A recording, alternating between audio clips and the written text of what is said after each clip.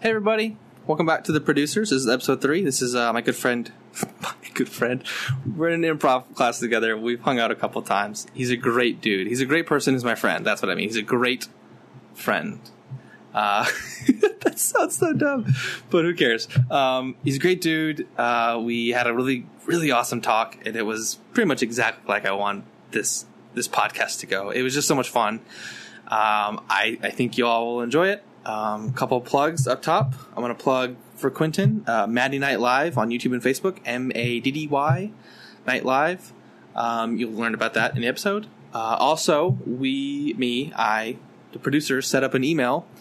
If you want to email the show, if you do listen and you want to tell us that you listen, me, or if you want to tell us, let's go us. If you want to tell us that you listen, great. I would love to hear anything you have to say, anything. Producerscast@gmail.com. PRODUCERSCAST@gmail.com. Email the show. I'd love to hear from you. I think that's it. Episode 3 is great. We did a little bit of a double header. You'll find out about that next week. I guess as long as I record them as often as I do, which I would love to keep recording.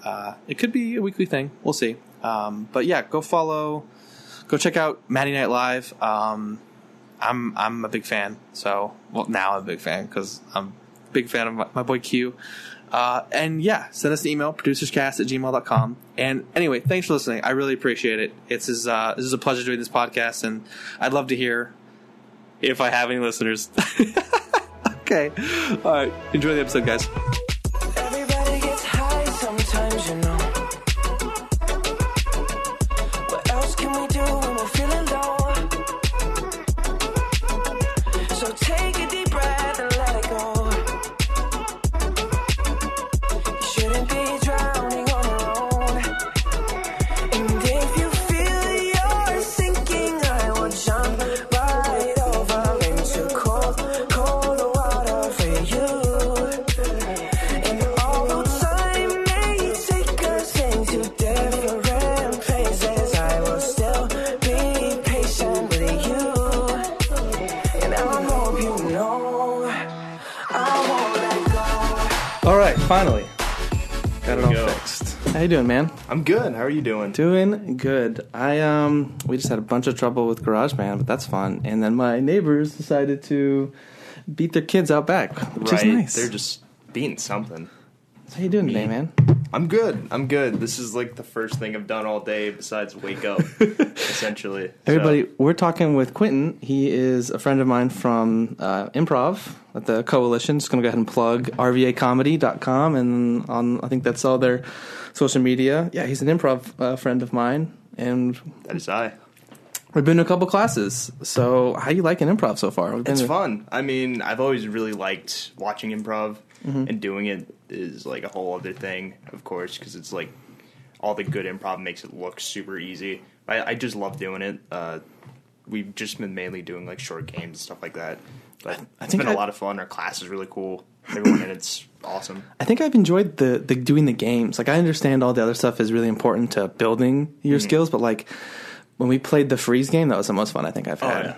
It's like that, and like Story Die, which is like a big, like the improv team up at school actually does that. That's like one of their main games to do. And I was like, oh yes, practice.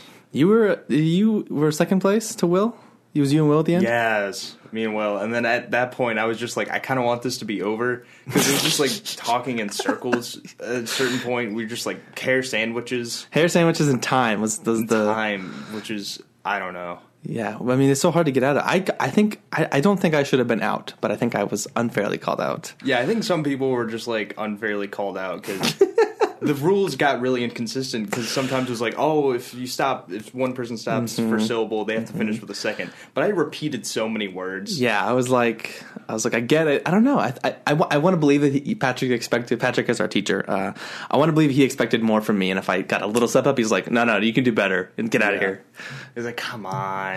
And I don't think, I guess the repeating words was okay for a bit. Like, if I had repeated the word, it might have been okay. I was doing that all the way up until the end. Like, someone would say something, and I would just repeat their phrase just so I could get the wheels turning and be like, all right, what am I going to say? Yeah, that game was fun and stressful. I don't know, that class, I was just so frazzled. I had also, like, worked a bunch, so I was I was just like... Really, I'm dead. I don't know what's going on. And then we played the 11, the Big Booty.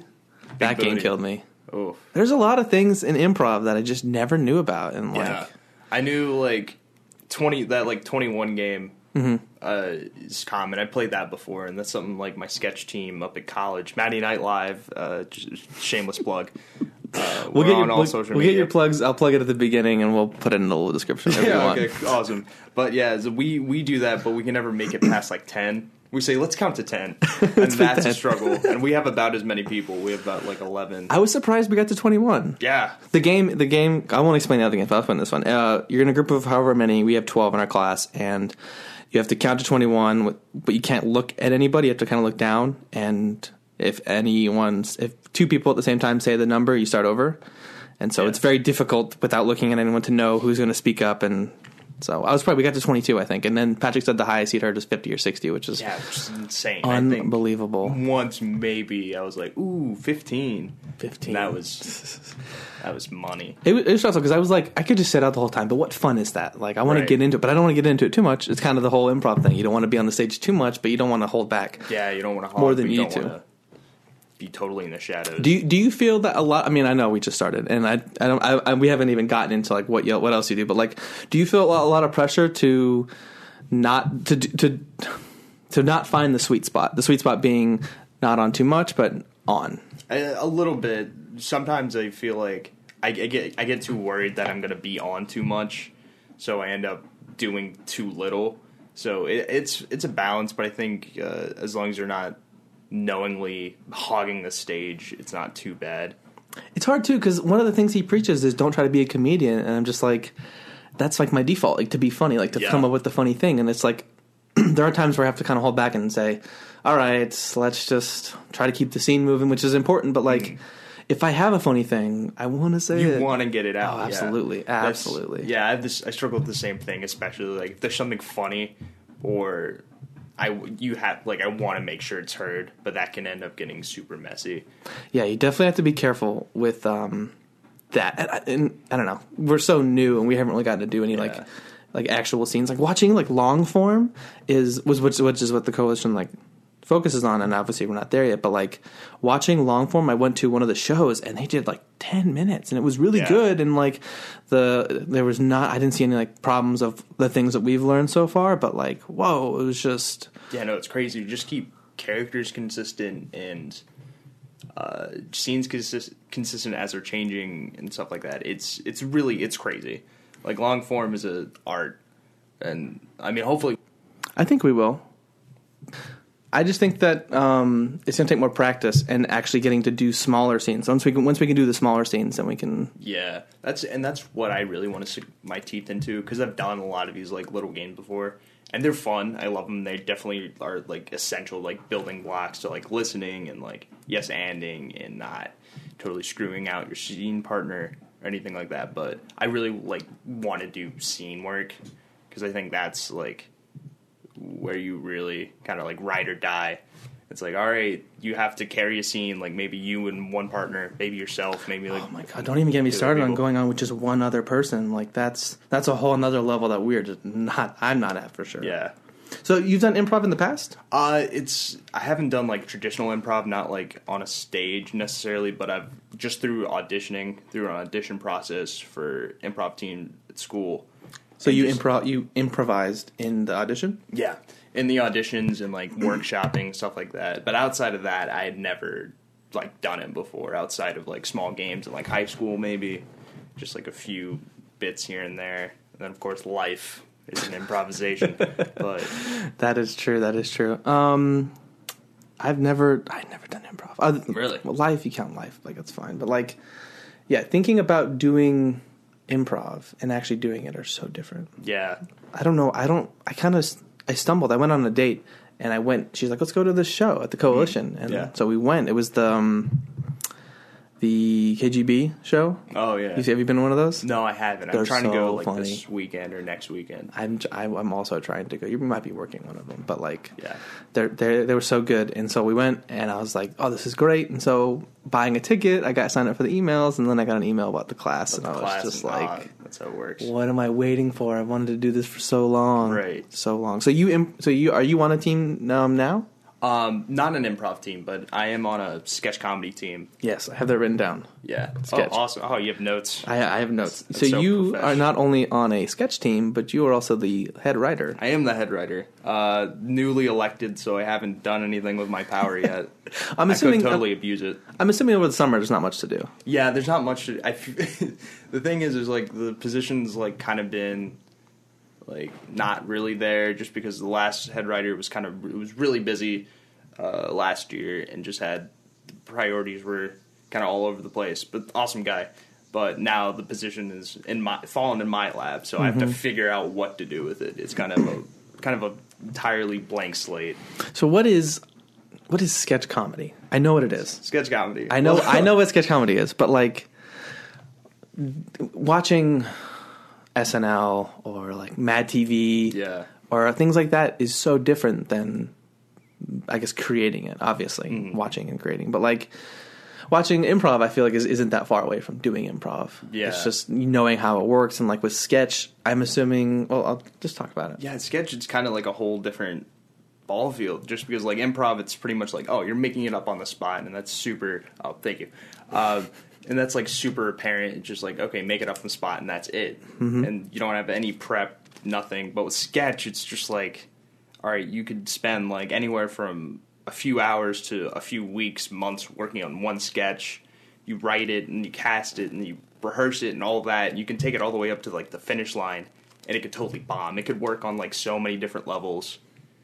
At like, it could work in a script, but not work on stage. It couldn't work on a script, might work on stage. And it's tough. It's tough because of how long the process can be. Of writing a sketch from start to finish. Of going from like having nothing to a full realized sketch that you're putting on stage in front of people, and like finding people is also a whole other. So do you do your sketch group? Which what was the name again? It's called Maddie Night Live, kind of like Saturday Night Live. And that's Maddie because of James Madison University, that's where I go to school. Another shameless plug. Shameless plug for a school, yeah. It's for the school. If you decide what school you go to based on my podcast. Yeah, if any of you guys are looking for colleges, check it out. So you guys do stage sketch, Yeah. live sketch. Yeah, we do it live. We're trying to get into more video, but primarily right now. Video's hard to get into. Yeah, Video's hard to get into. it is. Just because finding a stage space. Luckily at school, there's so many different avenues you can go. And I'm sure that they'll help you with equipment and stuff. Yeah, and they have like microphones, like soundboards, and we'll have someone who's dedicated to the theater who will work it. But doing it outside of like, I don't know how I'll do it outside of school. I don't know if I'll be able to do like stage sketches. Hey, if you get a reel going, you could get somewhere.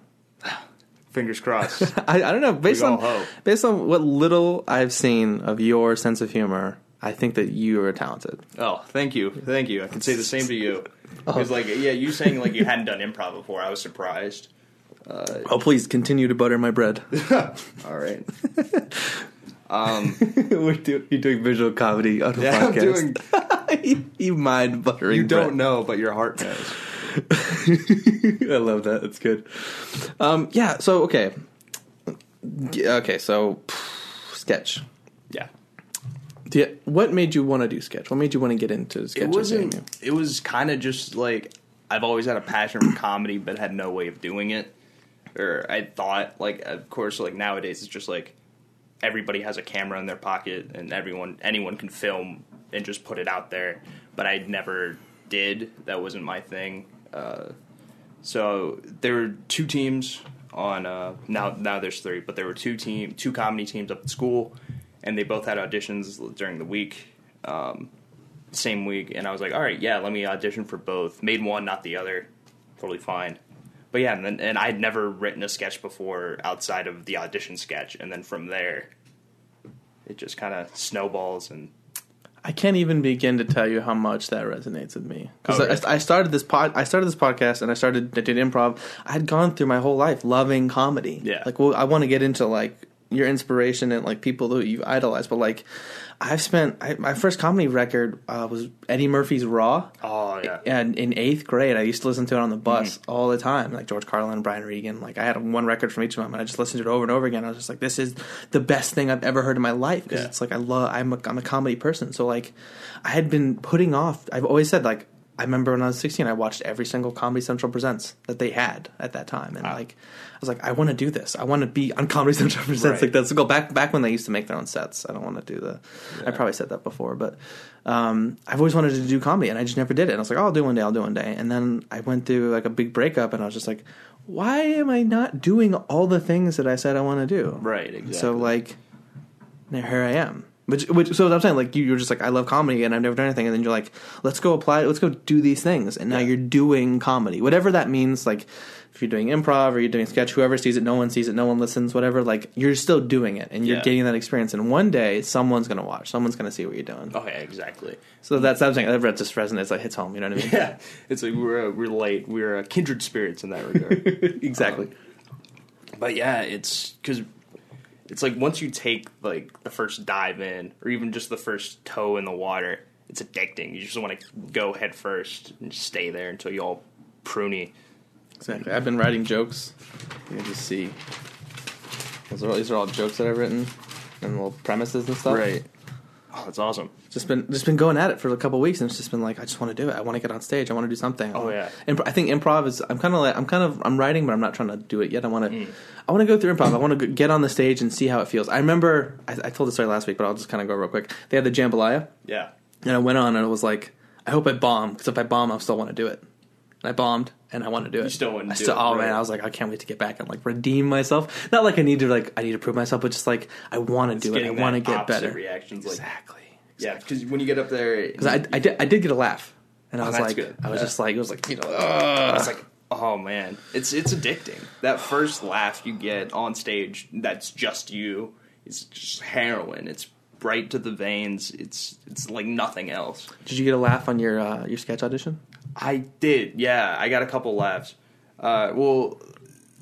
You want to go over the sketch? Okay, go over the sketch. So my sketch, it was really weird. It's really bad. It's definitely my worst sketch. No. But it's about this rapper called Tri-Tip. Oh, I love it already. And his best friend's named A1.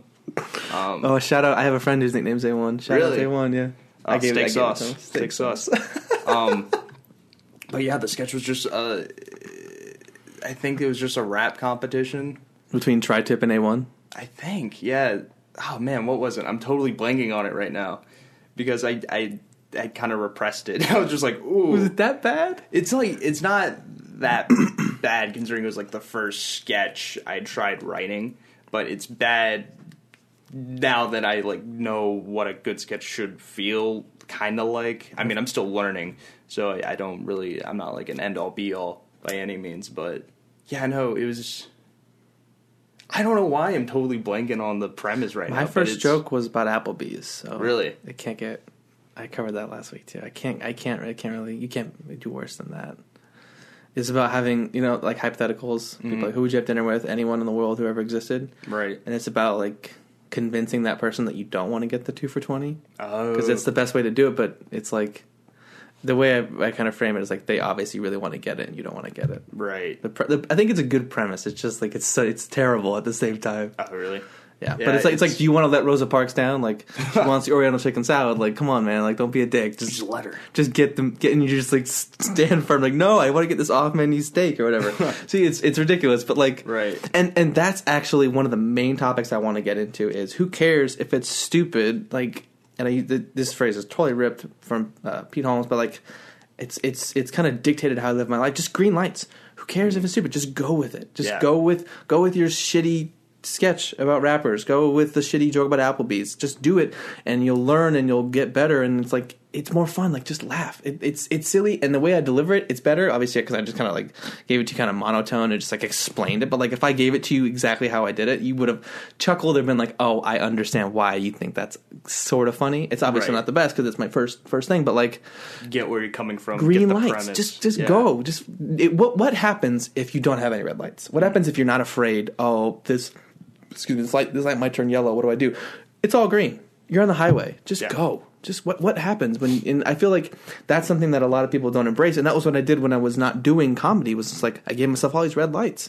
And now that I'm giving myself green lights, like I laugh more. Like I'll be walking and I'll say something ridiculous and I'll laugh. And I'm like, if I said that to another human person, they would just be like, "What's wrong with you? Why do I hang out with you?" But it's just like it's funny to me. I laughed.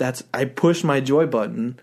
And I wanted to know, like, if you thought about that or if that resonates with you. Yeah, no, that's 90% of the things I say with my friends that, like, aren't into, like, comedy. 99% of the things I say, they're like, Quinton, what the fuck are you, like, what are you saying? Or they're just like, shut up. They'll just be so exasperated. But I'm like, I don't care. I think it's funny. It's funny. It's silly. It's silliness. Just, like, laughing. I can't remember. I had this... Oh, I wish I could. I'll think of one and I'll pull it out. It's just they're all terrible. They're all terrible. I can't even. But I do them and I love them and it makes me happy. And it's just like I feel like with improv, it's all about green lights. Yes, anding is a green light basically. Yeah. It's like, oh, you said something and now I'm rolling with it. Like if people did that in real life, I'd laugh more. Yeah. Oh, yeah. Absolutely. And like with improv, you can't second guess. Like, that's a big thing with, like, sketch writing and stuff like that, is that you have to... There's a lot of, oh, is this joke going to work? Is it going to sound right when some human actually says it? Does it play off the page? Stuff like that. But improv, it's just, you have to... Whatever it is. Right off the brain, right off the dome, immediately. And that's kind of the fun of it, like, because I consider myself more of a writer as opposed to, like, an actor or anything like that. Although you could do well acting, there's no doubt about it. Thank you. But yeah, I consider myself more in like just in that state of mind, and just like not having to second guess like anything you say. It's so freeing. Exactly. Yeah. I wish I could write more. That's the thing, because I've been struggling to write, and it's like I think I'm a funny guy, but like because there's a lot of people who like they'll write from the stage or they'll sit down and write, and like when I try to sit down and write. I have to come up with a premise just in life. So, like, I like Applebee's sometimes. Right. And so, like, the 2 for $20 is, like, a big thing. Like, you think Applebee's, like, that's what it is. And that's, like, a thing there. So, like, boom, premise. There's something there. And then someone brought up the hypothetical, and I'm like, cross. Boom. It's not the best joke. I'm not like, defending that joke, but it's a good example. It's a joke. Like, so right, but it's fully fleshed out. It's on the first page. This is the whole joke, and there's a lot more to it. And I also mixed impressions in, like a JFK impression, and it's hard to think of people who use impressions that I can do that you'd also waste your hypothetical dinner on. Yeah. So I do a pretty killer Jerry Seinfeld, but like. I wouldn't. He's still alive. There's still a chance I could have dinner with him, right? And that's and kind of like. So I heard you. I can't do a Jerry. So so I heard you. Like he just has this very deep bravado. I just like to do it, Jerry Seinfeld when he complains. Like what's the deal with the 2 for $20? Stuff like that. It's just it's ridiculous. But like, I did that. I talked about it last episode. Just like green lighting that, man. It's silly. It's fun. Like, and I want to ask you: do you do any impressions? Do you have an impression that you can nail? Oh man. My impressions are just like so hit and miss. The thing about my impressions is that I'll do one without thinking about it. I'll just like say it and I'll do it and it sounds great. It sounds awesome. It's a really good impression. And I try to do it again and it's lost. You gotta find your touchstone, man. You gotta find the word that gets you into character. Yeah, I know. That's the thing. I used to do in high school. I had a decent Obama. But that's like the Fred Armisen kind of like, why are you impersonating Obama? But like that's Obama. Like yeah, you're doing it's Obama. Like it sounds Obama. Like cadence is there, but I can't do it anymore. But the couple times I've been able to do it, my friend was like, just lean to Yogi Bear. I was like, what do you mean? He was like, just say, hey, boo boo. I was like, what do you mean? My fellow Americans. My fellow... No, I'm serious. Dude, green light, do it. My fellow Americans. Picnic basket. Like, it like I lean more to that, and suddenly it starts getting there. It's very odd. Just trying to picture the former president of the United States just talking about picnic baskets. Picnic basket. Oh, boo boo. Hey, boo boo. Joe Biden's boo boo. Oh man, you he's nailed such a you nailed boo-boo. the what is that word? That you nailed that. The That's perfect. gravel. I don't know. It's just pause. Yeah, the pause. And you're doing the hand motion very Yeah, that well. was all I needed. I needed the thumb over the four fingers. That might be like a physical touchstone to get you into the point where you can reach the. I can't do it. I mean, I just did kind of it, but I can't like find the Obama. You know what I mean? The grudge sound. Yeah, there's all. That didn't have enough phlegm behind it. That was just air. Do you have any other impressions? Not off the not off the top of my head. It's just always impressions that I can just suddenly slip into, and then they're gone. So speaking of impressions, that's a good transition. Who are some of your comedy heroes? Comedy heroes for number one by far is definitely Donald Glover. He is the end all be all. I had him written down as an idea I wanted to talk about. Actually, I think I wrote it on my phone. Continue, Donald Glover. He's like the end all. He's like the end all be all. Like what I want to be. Genius. As like he does music successfully, incredibly well. I'm a big Donald Glover fan. Oh, I see. He's a writer for TV, Atlanta. This his big thing. I don't know. I feel like he's done more. Yeah, he wrote for 30 Rock. That's right, 30 Rock. Yeah, That's right. He got hired right out of college. He was still RAing at NYU while writing for 30 Rock. I did not know that. Yeah, at 21 he got hired, and it's insane. Just like having such talent for being a writer and an actor, and a comedian. He had a special. I'm gonna go ahead and maybe this is unpopular. His stand up was okay. Oh really? It was early, and it was just like I can't watch it now. I think I've been too saturated with better stand up, and I feel like if he worked on it more, he'd have better stand up. Yeah. That's a good first special. Like when you watch like other people's first special, you're like, oh, I like what they've come from. But he hasn't done anything since. And so I look at that one and I'm like, he's so much better than that, I think is what it is. Like he's grown up, and like if he were to do one now, I think it would be way better. It'd be incredible. That's what I'm saying. That's why I'm not the biggest fan, because I'm like, I expect more from Donald Glover. Right. Weirdo is my favorite comedy special. Oh, actually. I just shit all over. No, it's fun. It's really fun. Like there are definitely better comedy specials out there, but for me, like just his energy level and the way he delivers jokes is kind of where I want to be at. And I will say this: he had solid premises throughout. Oh yeah, the kicks bit. Oh my god, that's I love that. Best. That's like the best bit I remember. That's the main bit. That and then the hobo phone call. Yeah, that was another one that was really good. Yeah, it's like, oh man, I can't even do it, but it's great. If you haven't seen it, you please have to watch Weirdo. It's on Netflix. Yeah, it's on Netflix. Also YouTube if you're that kind of person. That like we don't have any of those listeners. Don't worry. Don't worry. Good. Yo, I can afford Netflix. That was the thing I was thinking about, because when I hit this renaissance, I'll just give it a word. I hit this renaissance of me. 4 things I wanted to do were improv. I wanted to do stand up. I wanted to do music. And I want to do improv. Did I say improv already? Yeah. Podcast, that's the 4th one. And so, obviously, I'm not Donald Glover. Like, no one is arguing that point. But the idea of doing a lot, do you ever... And you, I don't know what else you're into. Before I get into this question, is there anything else that you do other than sketch and improv? For writing? like interesting things, no. For like creative projects? Creative projects, no. That's about it. I want to start getting into music. I might start doing that, like, next year. What do you play? See. I don't play anything. It'd mostly be like electronic stuff, like try and make some beats, things of that nature. That'd be awesome. Okay, so the thought I had when I was thinking about doing this podcast was spreading yourself too thin. Like Donald Glover hasn't had time to do stand up because he just released A Weekend of My Love, and he had Atlanta, and then he had 30 Rock, and then he had Because the Internet. In 2005 or Camp, it was Camp. That's what it was.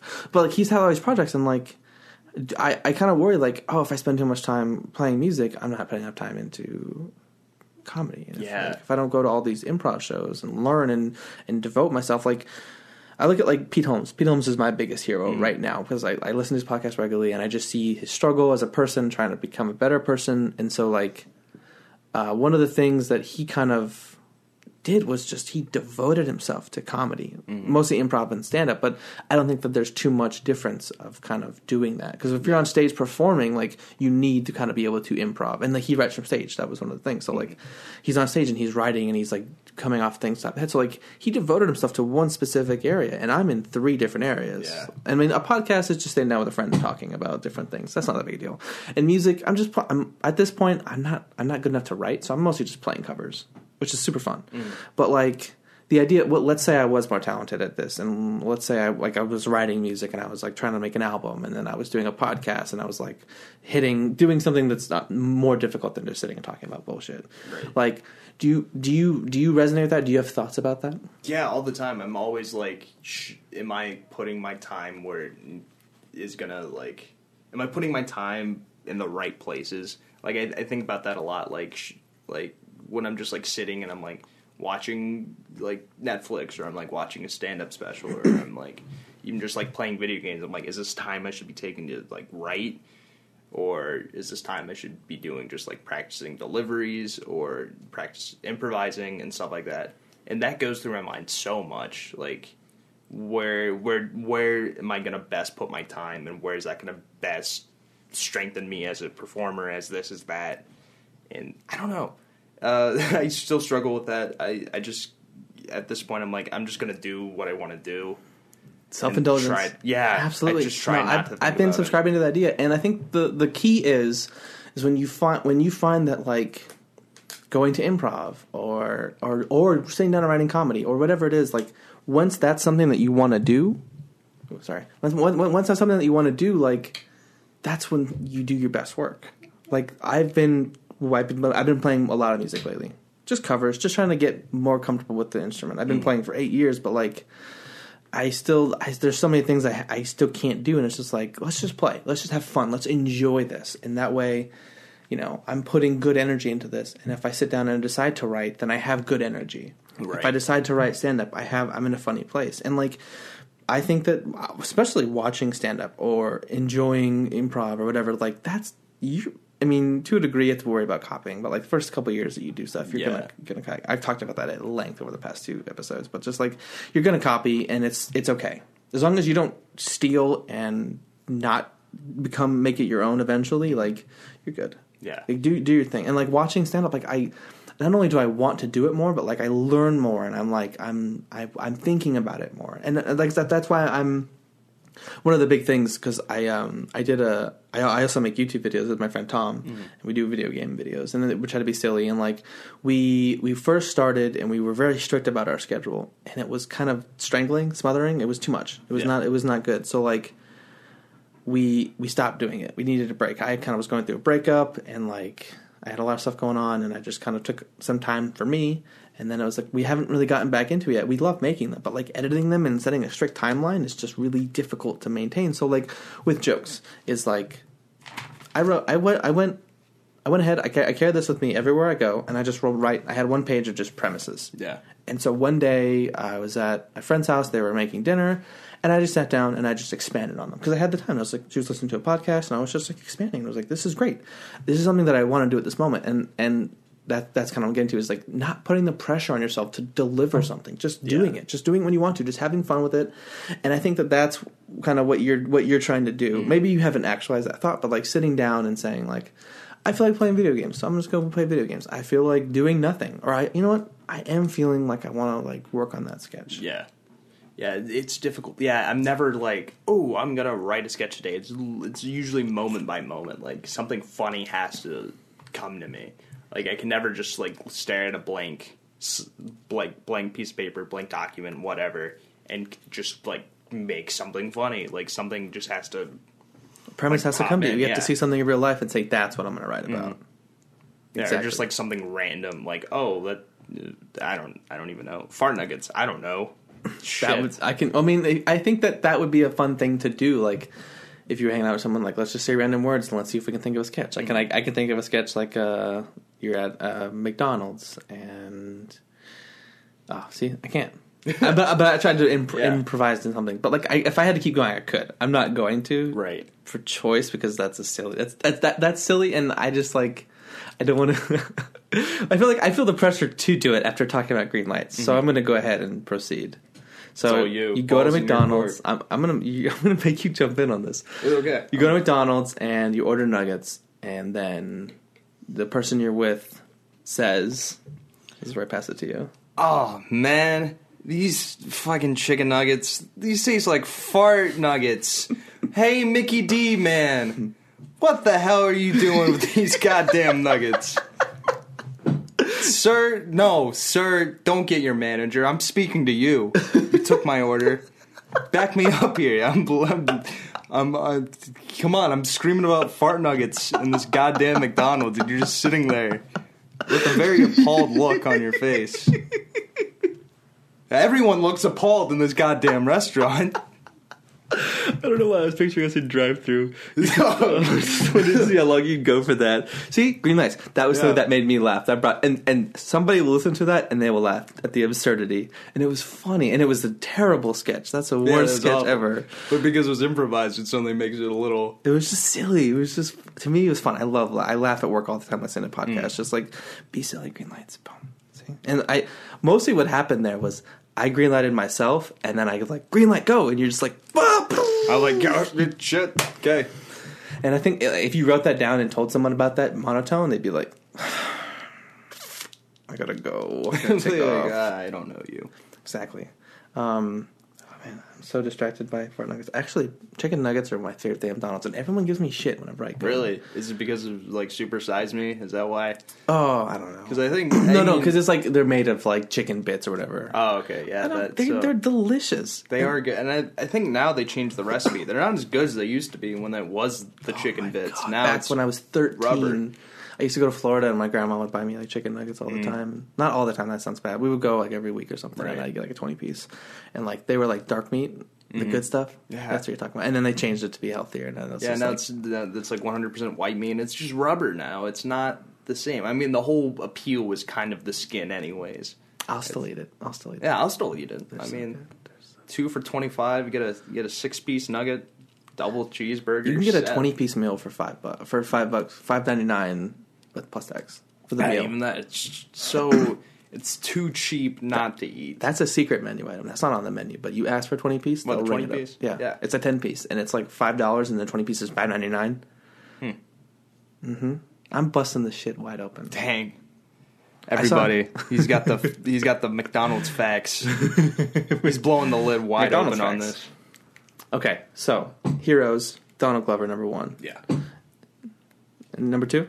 Number 2, it's like Aziz Ansari's getting there for me. Like, I'm not like that huge a fan, but I respect the hell out of him. It's the same kind of thing as like it's like Donald Glover, just like where you started and where you ended up. Like kind of starting on with Young Giant, that weird sketch show on MTV. I have been wanting to see it. I've heard, because I listened to a podcast with Paul Scheer and with Aziz, and they both talked about it. I'm just like, I need to watch this, obviously. Yeah, I think you can find some on YouTube. I don't know where else to find it, but it's really funny. It's And then so he weird. jumped from, is Young the Giant? Yeah, it was Young Giant. I think. Giant. So he jumped from that to Parks and Rec, and they stopped doing that. I know that for sure. Yeah, and then Parks and Rec, and then now Master of None is just this crazy. No spoilers. I haven't avant-garde- finished season 2 still. Oh, you haven't? Okay, no spoilers. But Also, no people, spoilers. I don't know who listens, but if they haven't watched it, they'll probably be pissed. Yeah, but do watch it. Do watch that show. Take this recommendation. It is an It's amazing so good. show. Season 1, I watched season 1. Season 1 was amazing. Season 1 was, honestly, Master of None was part of the inspiration behind doing the things I want to do. Like, Really? I've thought about, I'm contemplating a move. Like, I've always wanted to live in a big city. Why? What am I waiting for? Right. I'm It's like, why not I'm do 25 years old. Like, come on, man. Yeah, The Master of same None. thing happened with one of my best friends. He watched season 1 and like the whole pear tree analogy. Saw that, or plum tree, something like that, and how it's like if you extend yourself and you don't, grab the fruit while you can, you're just gonna end up a bare tree. Exactly. And yeah, he saw that and it like changed his like outlook. He was like, "Oh my god, I need to start doing like comedy," because him and I were kind of in the same boat. We always wanted to do it, didn't really know how, but then just like that, it's like, all right, when we get in college, we got to start moving some wheels, or moving and grooving. But season 2 didn't have like a big like oh, this is what I want to do, but it's like, Yeah. I want to make something like that. Season 1 was incredibly inspirational. I definitely don't see season 2 following that trend. It's more of like the story, which is great, fine. But season 1 had the inspirational bit in it. Just like, I can't talk about it.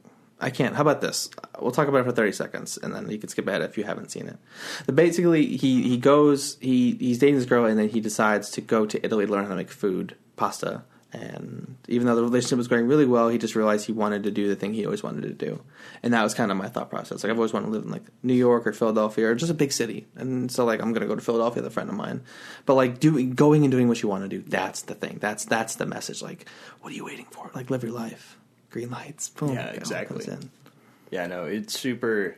And just, like, the way it's directed and written, so unlike anything else on TV. So it reminded me a lot of, like, Louis, and just, like, so ambient and just kind of, like, quiet and slow moving. More real. Yeah, very, like, super grounded in reality. Same thing with, like, Atlanta, despite its, like, surreal moments. It's still one of the most grounded shows on TV. Yeah, those are all shows that I've enjoyed. What I have seen, those are all really good shows. Yeah, I love them. Just all that stuff. It's like I can really respect someone who's able to show run. Because I couldn't even begin to think. Oh, you'll get there. Do that. You will get there. I'm convinced that you will. Fingers crossed. Yeah, you got it. Did you see Aziz's Madison Square Garden? Mm-hmm. Incredible. Yeah. So good. Oh my god. I mean, look, all of Aziz's stand-up is amazing. And if you haven't listened to his episode with Pete Holmes, I haven't. I talk about it because it was one of the most. Listening to Pete Holmes' podcast was also a big inspiration for me of doing things like. Listening that podcast was like, my criticism is I felt like Aziz was mostly defending himself, like trying not to look like a guy because he's a superstar. Yeah. So you kind of have to be careful how you represent yourself. And a lot of the appeal of Pete's show is just be vulnerable, be yourself, like open up about anything. And so like Aziz kind of felt kind of guarded. But like one of the things I talked about was just like that was good for me was just like ball out, people take notice. Like don't try to impress people, just do it for you. And like that was kind of the big thing. But like very inspirational and like he's built all these great sets, like the specials are all good. Tom Haverford and like I don't remember his name on Master of None, but like everything Aziz has done is incredible. So he definitely is deserving, and it really does fit. I don't know how much I think he did write a lot on Master of None. I don't think he did the story. He wrote a fair deal of the episodes, and so, I think directed one or two of them. So yeah, that totally fits with what kind of hero you're going for. Give me a third, round out your top three. Oh man, Louis C.K. Easily. Oh, Louis started writer, and he didn't start doing stand up till the late 40s, right? Yeah, I know. Okay, sorry. He did. I've seen. There's a video of him because he's done stand up for a long time, but he didn't get big until his 40s. Yeah, like he started in the 80s. He came up with like. Have you seen Mark pictures of Maron him older? And what was that? Have you seen pictures of him younger? Doesn't pictures look of like the him, same guy at all. Yeah, I know. It's so weird. It's just so baby faced. It doesn't. It looks like just not the same person. Yeah. But yeah, no, like in the 80s, it was like him, Silverman, like Mark Maron were all like big, like TV 80s comedians, and like they were kind of on that like rise, and they all kind of like came up together. But yeah, he was mostly a writer. What was it, like Ben Stiller show?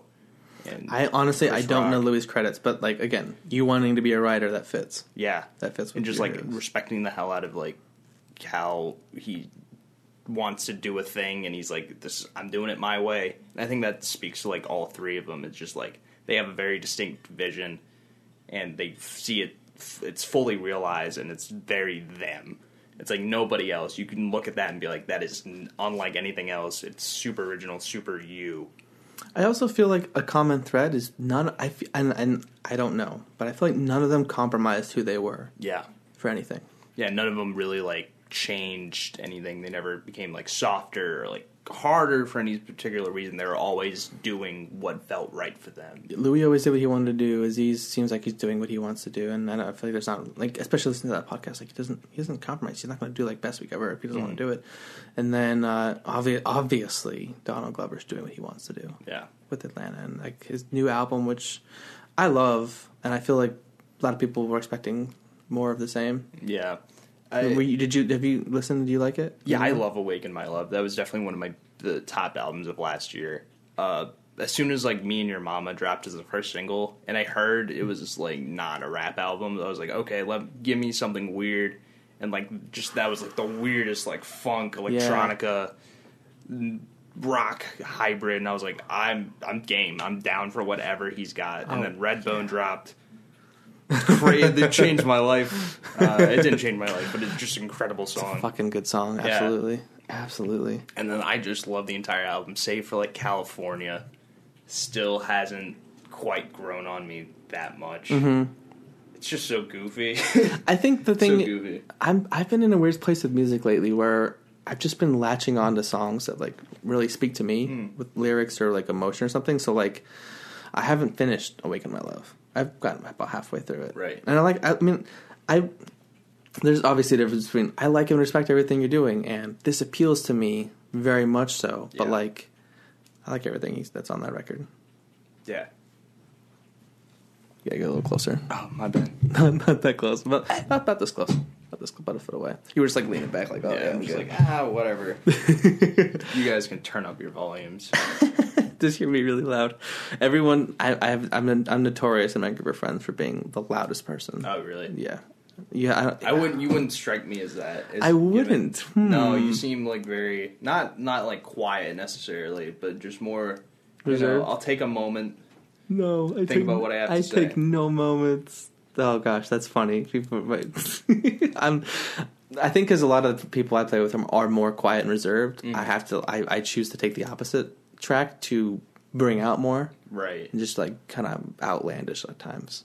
Fun. I'm not. Yeah, I don't think like, I'm obnoxious. You're not screaming through the streets. Sometimes I'm a little obnoxious. I don't know. My friend Tom's about to release. I went to his house and we played video games all night, and we were both drunk. He's about to release like drunk highlights of that. Oh, so man. like, that's. I think I got pretty obnoxious during that. So that's like, fine. that is me is my peak. Yeah, that's the best. Okay, so I wanted to ask you, sketch, writing, improv. Do you have? And you said you don't have really any other projects. You're thinking about doing music one day. Yeah. Just because I liked. It's mostly because I just started writing raps. Just like I don't think I'm going to be like a rapper or anything. But you write raps. You write lyrics. Or like lyrics that work as raps, I suppose. Like some Sweet 16s. Nothing I'm willing to drop right here. No. I wouldn't put that kind of pressure on you. But just like that's interesting that's something that you are doing. Like that's to me that's like the hardest thing is writing. Like I've tried to write since I was really angsty as a teenager, like 15, like writing and like I feel like as I look back I'm like that's a good line. Everything else is terrible. Right. And so the way I write now is I just live life and eventually a line will come to me and I'll write it down. I'm like, that's a good line. Yeah, that's the way to go about it. One big thing I learned from this comedy festival we went to as a group down in North Carolina. We got to work with a couple like established comedians. Couldn't tell you their names. They're not that established, but they're writing, they're working, and they had some good stuff to say. But like, one thing to do is just like when you think of something funny, if you have a solid premise, write down everything funny you can about it, and then like a lot of the details will find themselves. Like if like you're trying to think of a sketch but you don't know how to get from like point A to point B, write everything funny about point B and point A, and then usually you'll find a bridge. You'll find a natural bridge to get there. And that's this is such a good transition. Keep going. Okay, yeah, and then that's some of the things you have to do with like stand up too. So like it's like, oh, I know this good bit. Just like write down everything that's funny about that bit. It's been at least my experience with it. It's just write down everything funny about the bit, and the story, how to tell that story will kind of work itself out. You'll figure it out. That's interesting. So what you're saying is like when I was talking about like I have 20 good lines. Now I can bridge this together to make a song or a rap. Yeah, and sometimes it's a lot of like Frankensteining. It's just like, oh, I have these really funny lines. I don't know how to work them in. As long as they're like, you're not just like, and also, I mean, realistically, you can sing about anything. Mm-hmm. Like in just take a pop song, like the words don't have to make sense. Like one of my favorite lyricists, like he just writes like lines, and it's just like you look at them and you're like, these don't make sense at all. Right. And maybe there's a common theme, and maybe it makes sense to him, but just like again, putting this pressure on yourself to do something that you don't need to do, like just write, and then like you said, just put it together, and it'll work out. Yeah. Yeah, and that's like that. It's definitely helps get over that like mental hurdle of I can't make a fully fleshed sketch or anything. It's like, but you can say funny things, and you can Mm-hmm. Write down funny things. You can write down funny things. You can think of like a funny character, think of a funny situation, just put that there, and then see where it goes. Play with it, like break it. Are you implying that you need to give yourself some green lights? I mean, now I am. I've been doing that slowly. Yeah, from like sophomore year, throughout my sophomore year, there was a lot of like, figuring out like, I don't need to worry too much about like the nitty gritty. I worry too much about the finished product. Mm-hmm. Like, I'll write something and I'm like, that would never make a finished product, and I'll just cross everything out. Right. But realistically, I just expand on it. Something might come out. You never know what will happen. Yeah, because there's so many just like creators and artists that will say like, I had this great idea when I was like 18 or 19.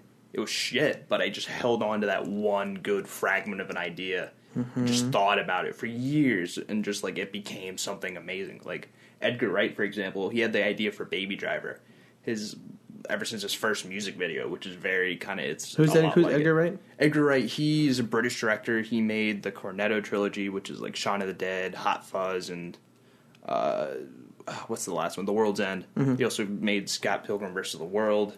Okay, so he had the idea for Baby Driver for years and years. And years. For so long, and then like finally was able to do it. Yeah, I've heard that a lot in like other artists too. Just like I had this like really good idea. It wasn't all there, but I just like held on to it.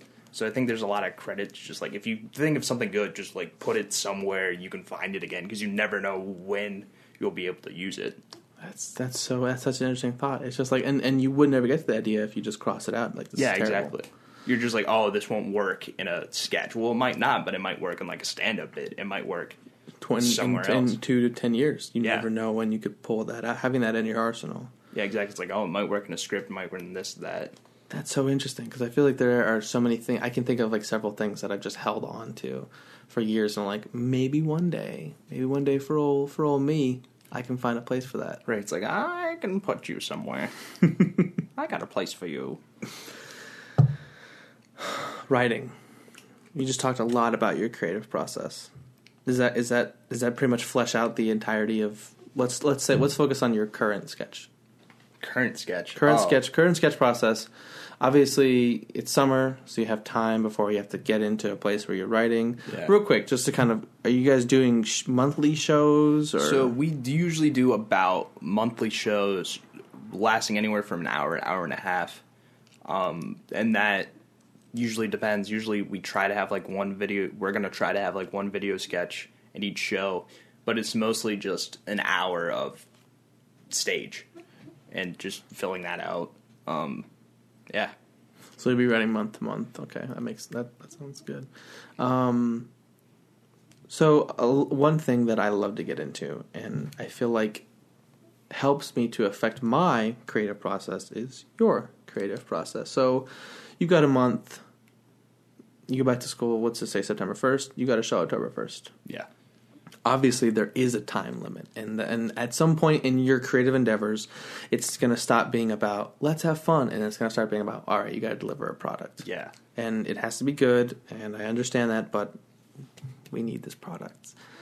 How do you first of all, how do you approach that without letting it affect your writing negatively, and then how do you just generally try to approach it?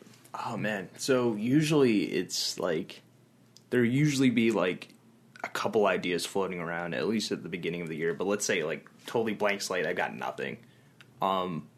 We learned a process where sometimes you just look at the news, just like read Reddit, read, whatever like news conglomerate you want. Find something weird, find something interesting, see if you can spin it in any sort of way. That was another process we learned down in North Carolina at that fest. It just like find a story, find another story within it, and just like throw everything at the wall, start like naming funny things, and you can go from like having nothing to like a full sketch in like an hour. It's really weird. It makes sense. It seems like if you're smart people who are interested in it, you could flesh out an idea. Yeah. And that's just like one of many ways of like, maybe to get started. Yeah, to get started. First time, I mean, I'm gonna get in the right. You get in the writer's room. You're like, let's get something on paper. Let's start with this, and then let's hear some ideas. Let's get some ideas on the board, and then let's see if we can really, really expand on something. Yeah. I guess when you put a bunch of brains together that are like minded, it's a little bit easier to like. It is. To do stuff like that. Like, because the other thing I was thinking of is having someone else to bounce your ideas off of, and for them to bounce their ideas off you. That is super, super integral to like the whole writing process. Sometimes I'll have nothing, but just talking with someone, just having a bit of back and forth can generate so many ideas. Mm-hmm. Like, it's ridiculous. Just like, all right, not even like saying we're going to improvise right now or anything. Just like do a bit, have a back and forth, and all of a sudden you're like, oh my God, that's a character, there. that's a story, that's a situation, yeah. And just doing that over and over again with like different people, because you can like find different things when you're doing that with different people, which is kind of the benefit of having like a group of different writers we generally have the same like comedic taste, but we all have like different backgrounds. Yeah, we all have different backgrounds, different like styles of writing, different like ways of how we present our funny. Yeah, so just doing that, just bouncing off of people, really. That was one of the things I was most excited about doing improv. I thought, even if I suck at improv and I never want to do it again, I hope to meet like-minded people who you can hang out with and you can go to a show with and just have fun and do bits and mentally grow and just have fun, laugh. I don't laugh enough. Yeah. The world doesn't laugh enough. That's a little flighty, but you get what I'm saying. Yeah, I know. I mean, I wholeheartedly agree. Yeah. If we all just like laughed, I feel like if everyone in the world like smoked pot, it'd be fun. Like, I'm not even that, like, I'm not a pothead or anything, but like if everyone just smoked pot, it'd be fine. Like, if Trump like just like chilled out, had a J, imagine the world. Imagine everyone wearing a MAGA hat, just like sparked up. They'd be fine. They wouldn't be like that. Could go one of two ways. Let's be honest. That could go positively. That could go extremely negatively. Yeah, they could get reefer madness and just go insane, because that's very real. I just try to picture like Donald Trump like getting really into it, and like he starts wearing like reggae style ties and like just chilling out. Like wants to turn his hair into dreads. Yeah. The golden blonde dreads. Oof. Just imagine like the pothead kid you knew in like high school who just loved it and wanted to be that's carrying like hemp shit. Like Donald Trump is now that person. Oh man, that would be insane. I'm waiting for some like stoner politicians. I'm sure we'll get there very soon. Mm-hmm. This is obviously a tangent, but I'm sure we're gonna get like stoner like not secretaries, like senators, representatives. We kind of already are, but it's especially as like the baby boomer kind of generation. There's somebody in Minnesota who's a stand-up comedian. Really? I remember my friend was listening to a podcast. Oh wait, Al Franken? Yeah, Al Franken. Yeah, Al Franken. He does something. I'm so out of touch. I want to say he's a senator. Yeah, I used to write for SNL. Used to be on SNL. Do a lot of drugs. Did a lot of drugs. He's the beginning of that movement you're talking about. Yeah. And just like eventually, it won't be a thing. Well, I mean, a lot of people in government already do drugs. But not the fun drugs. Not the fun ones. It's usually like coke pills. And just like pills and crazy like opiates and stuff that'll make your skin crawl. But like, if everyone just if you were forced to if Snoop was like, all right, I'm taking over. Let's get this shit going. Let's settle some shit. I mean, he might. That would be fun. Like, The Rock is running for president. That's a premise right there. Is The Rock actually going to run? He's been saying it. If one reality TV star can do it. And apparently he also said, like, he's got a committee going. Is he more of a liberal?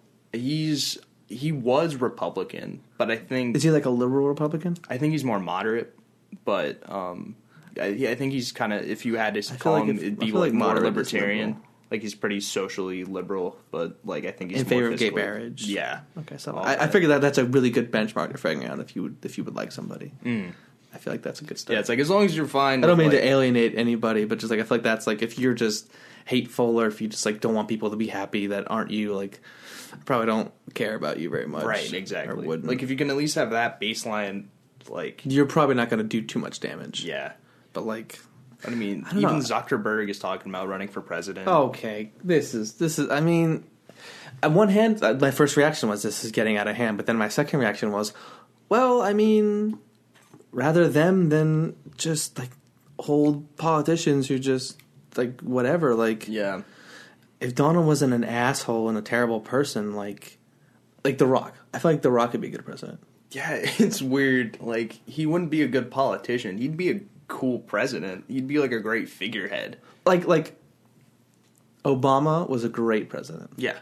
Like the whole, like, every time you see the post, like, no scandals, like, yeah.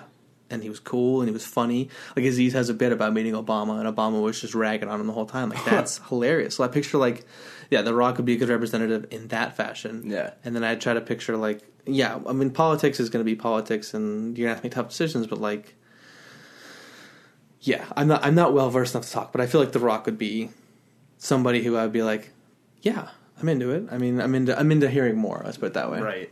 Yeah, that's the thing though. It's like I'm interested to hear more, but the last time I was interested to hear more, he rode that all the way into the presidency.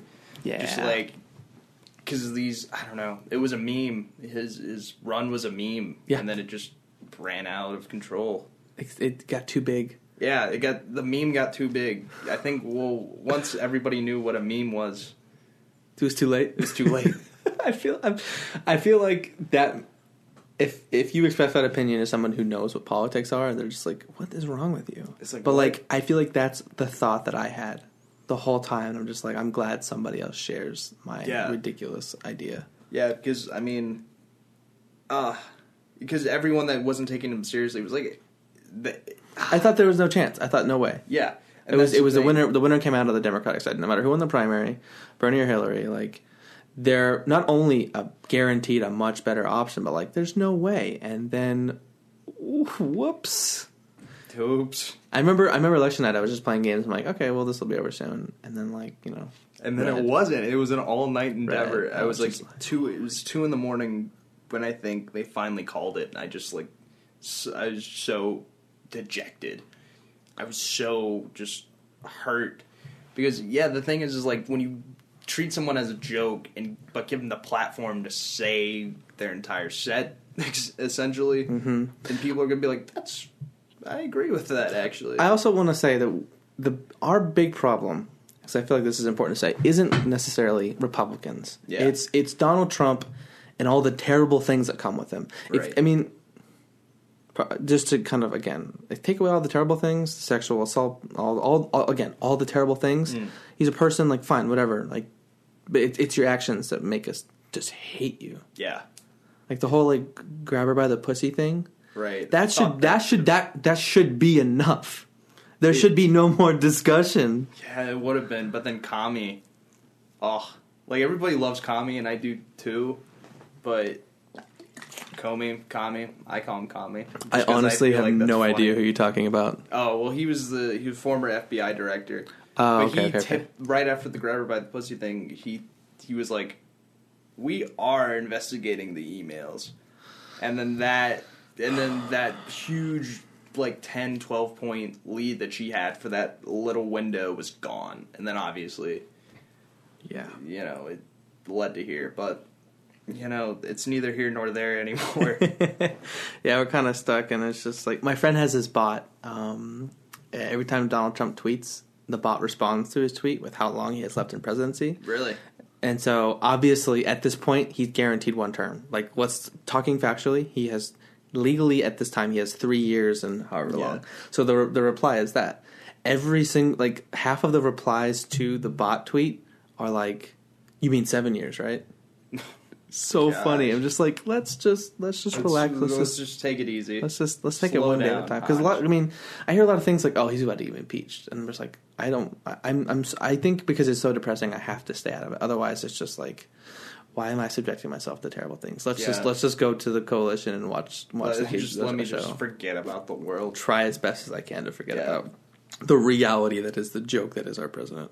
Yeah, I was never really into politics, but this presidency just made me. Yeah, I got into, like, I was into the primary. I supported Bernie. I felt Bernie bro. Yeah, Bernie bro. And people kind of look down on that, and it's just like, Hillary would be a much better president. I just feel like Bernie Sanders was the person who I was supporting, and that's who I was into. And so, like, it is what it is. And I voted for Hillary in the general election, so, like, fine, do your thing. But, like, yeah, I was a Bernie supporter, and from the initial, you know, the whole primary process, I was into it. Yeah. And then it was like, there's no need for me to be into it anymore because I know who I'm voting for. Like, why would I listen to anything anyone has to say other than the memes, other than the sillies on the front page or whatever? Just like, yeah. After that point, I was just like, no, thank you. Like, right. It's like, I kind of want to stay out of this. What's the point? It's all terrible. Yeah. I know. No matter what, if someone came to me and said, you need to make a decision based on this, like, I know exactly where I'm going to go. It's like, I know which way. I'm going to go to my side, and I'm just like, it's terrible. So, like, yeah, just subjecting myself to it, it's just like, yeah, I'm sure that there are some laughs, but it's just a lot of, like, sadness. It is. And the thing was, like, I was so exhausted come November 7th. I was just tired. It was just so, because it was such a nasty, vile election cycle, like none Not other. good. And it was so long. It was just never ending. Because I remember Jon Stewart, like, the day his last show was like the first Republican like talk. It was the primary. He tried to hand it debate. over to Trevor Noah. Yeah, it was like his first primary. It was the first primary debate, and that was Jon Stewart's last day. And from then on, it just felt like forever. It's like, Jon Stewart, I miss you. I think you ended the world by ending your show. Yeah. I just had this thought, and I feel like maybe it's stupid, but like, what if he hadn't left? Maybe more people would have watched the show and been voted differently. Maybe. Yeah, it's crazy because not too long ago, maybe 2 or 3 years before his show ended, he was the most trusted news figure. And I thought that was insane, but yeah, it was true. I watched the Jon Stewart show, the Daily Show. Yeah, I loved it. I haven't watched much of Trevor Noah. Not a big fan. He's doing his best. Do your thing, Trevor, but just you have the biggest shoes to fill. Yeah, and that was the thing. I knew, like, no matter what. There's no Jon Stewart. There's no Stephen Colbert. He's doing his night shows. Yeah. Jon Stewart's like on a farm somewhere doing his thing. Like, go do your thing, guys. But like, they had it for however long that they were there. They had the formula. That was a guaranteed victory. No matter what they did, I'm into it. Yeah, and I was so just heartbroken when it all ended. Like, remember the last Colbert Report, and that was so heartbreaking because that ended before Jon Stewart. I was like, oh man, but we still got Jon Stew. Yeah, and then a couple months later, you know who we got that I maybe you're forgetting about? John Oliver. Yeah. Can't forget him. He was supposed to be the one. He was supposed. If he hadn't gotten the last week, you were the chosen one, Anakin. Left you like a brother. Yeah, because it's pretty well known that if he hadn't taken last week tonight, he was the next one. It would have been the Daily Show with John Oliver.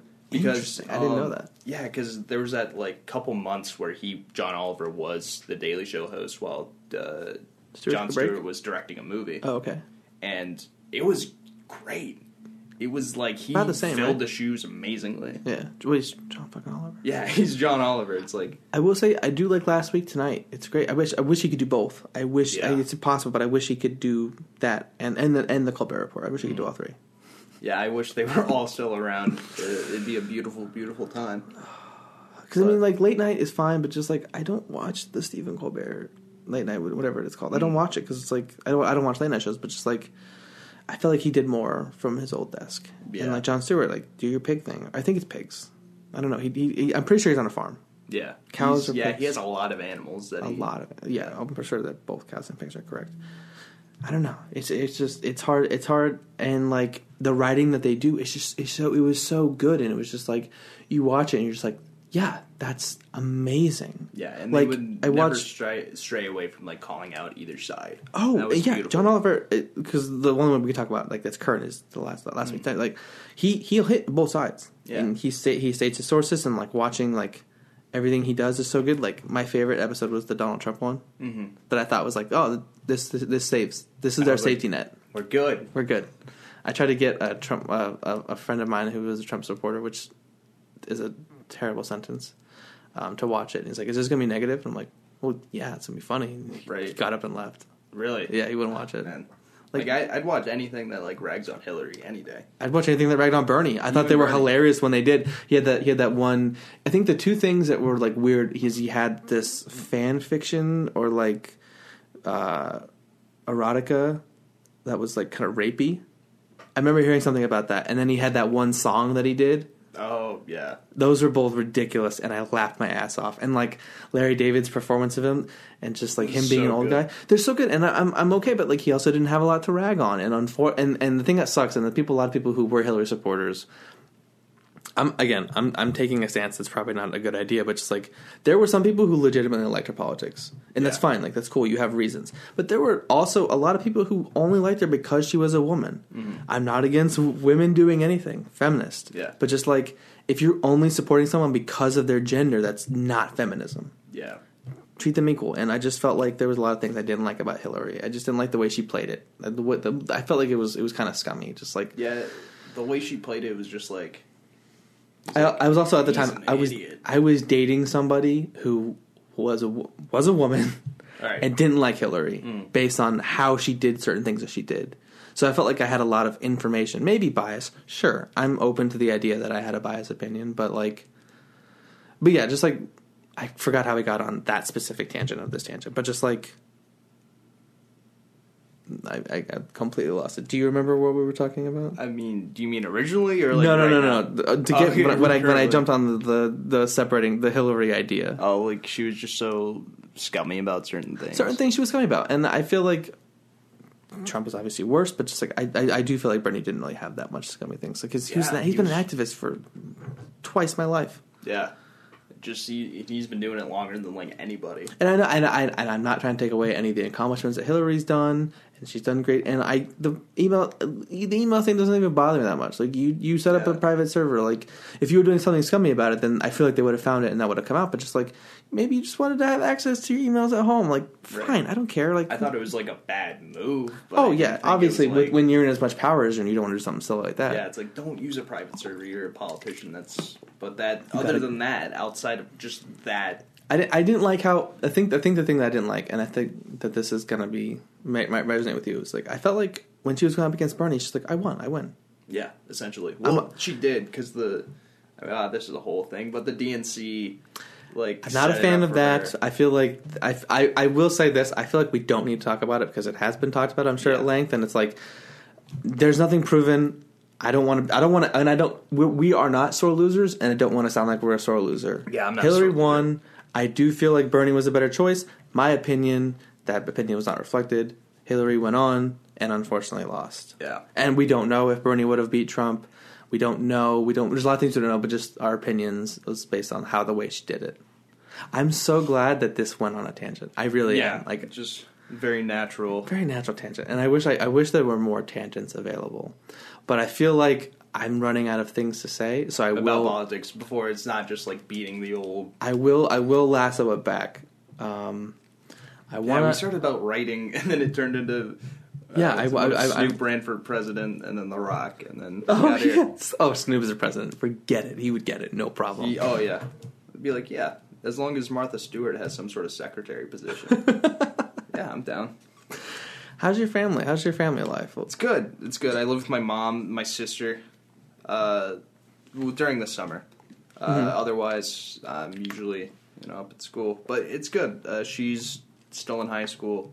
She's like, she's gonna do so many more things than me. Like I'm like the worst. I'm like the creative, like not bad student, not excellent. You're student, totally but going off of the society, the social creation of expectations there. So you don't have to explain that. I think that's without saying like, I'm supposed to have this big job, but I just want to write. I just want to write. I just want to write what I feel, man. Yeah. Like that's like But I was like mostly a B student, so pretty average. But she's like third in her class as a sophomore. in high school. My little brother's like that. No, really? Yeah, he's like I have like a 4.6, and this is not what I want. I just want like a 4.8 or something. I'm like, fuck you. I had the exact same thing. Fuck I was like, you. I was happy with anything over a 30.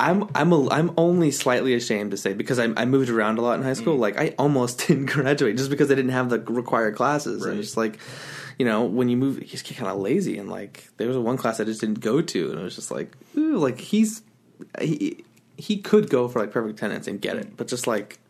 I'm just like, I'm not you. Yeah, it's like I'm so not. I totally resonate with like the expectations of like having like you.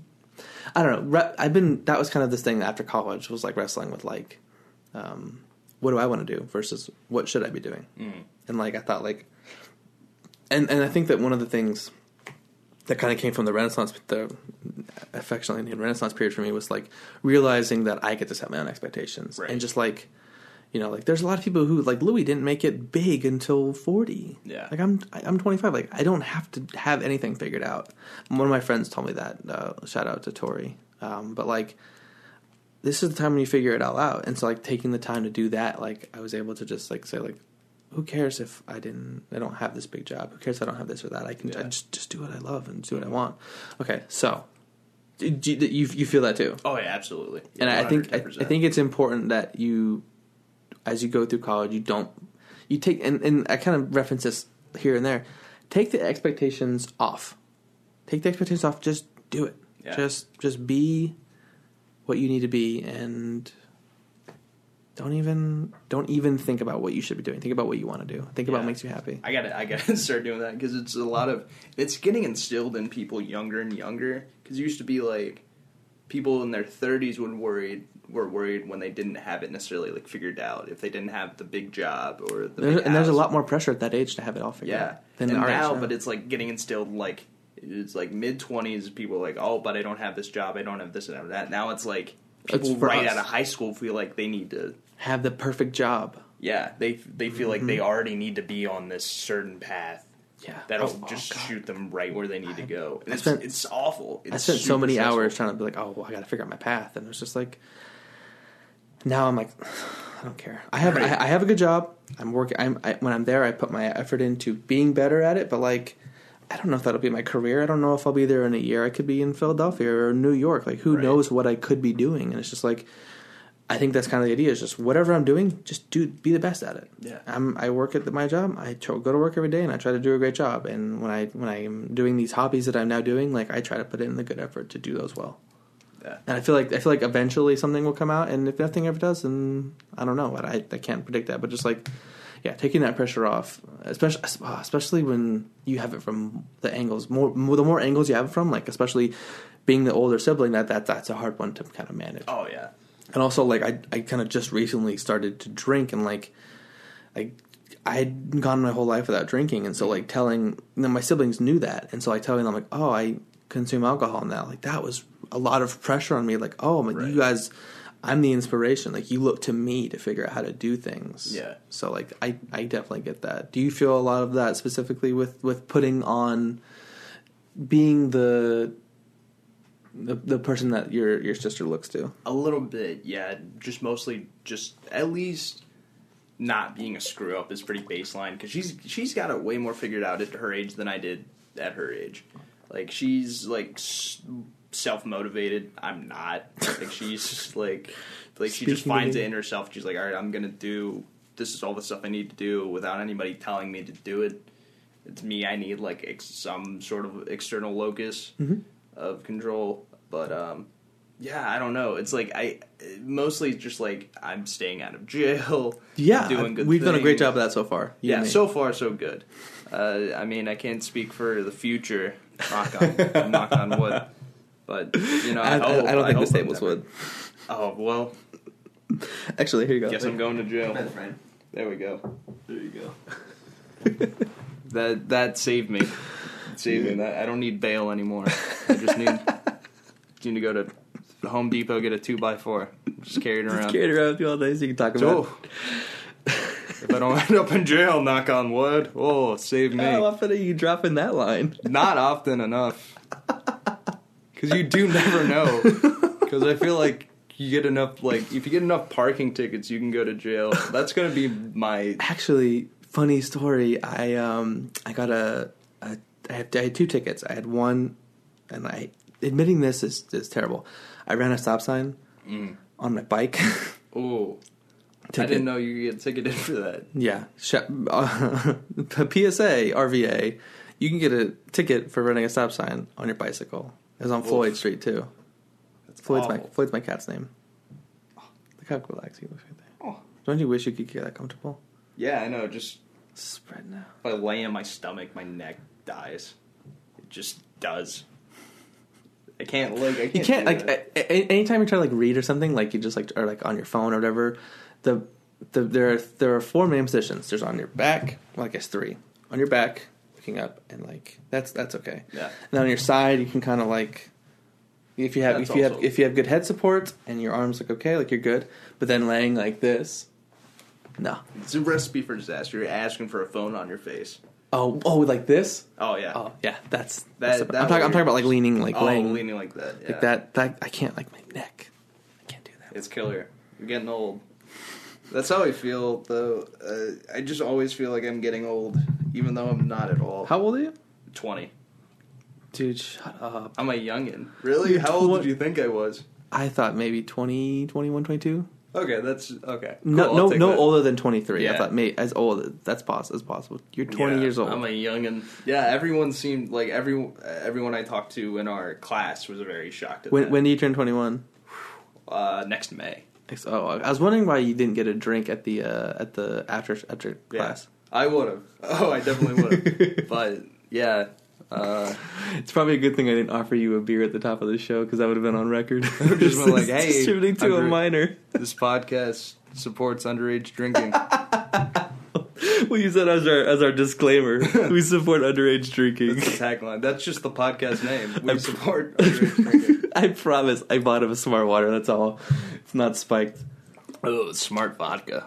I was wondering because I had a beer before you got here because I was just like it was hot because I had been outside and I was just like I want a beer and I was just like I wonder and then you walked in and it was just kind of there and I was just like I wonder if he's like passing any kind of like secret judgment if he's like what your thought could possibly be. I'm sure it was just like he's drinking a beverage. Whatever, but but there are so many other ways you could go with it. And as someone who's new to drinking, that's where my mind goes. Like, because it's new and it was this thing. It was for me. It was this big negative thing. Like my biological father was an alcoholic, so like I was like really worried. I guess the deep rooted fear was that I was going to do that, so I didn't drink for 25 years. Yeah. From 0 to 25. Surprised that I didn't hit it on the early years.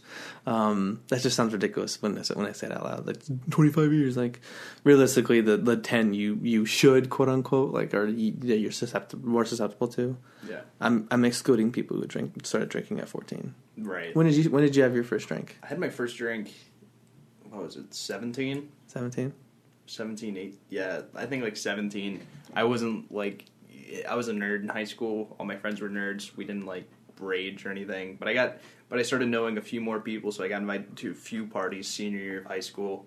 Drank a little. That was like my first time like drinking, and never looked back. Never looked back. Yeah, but What was your first drink? What was it? It was.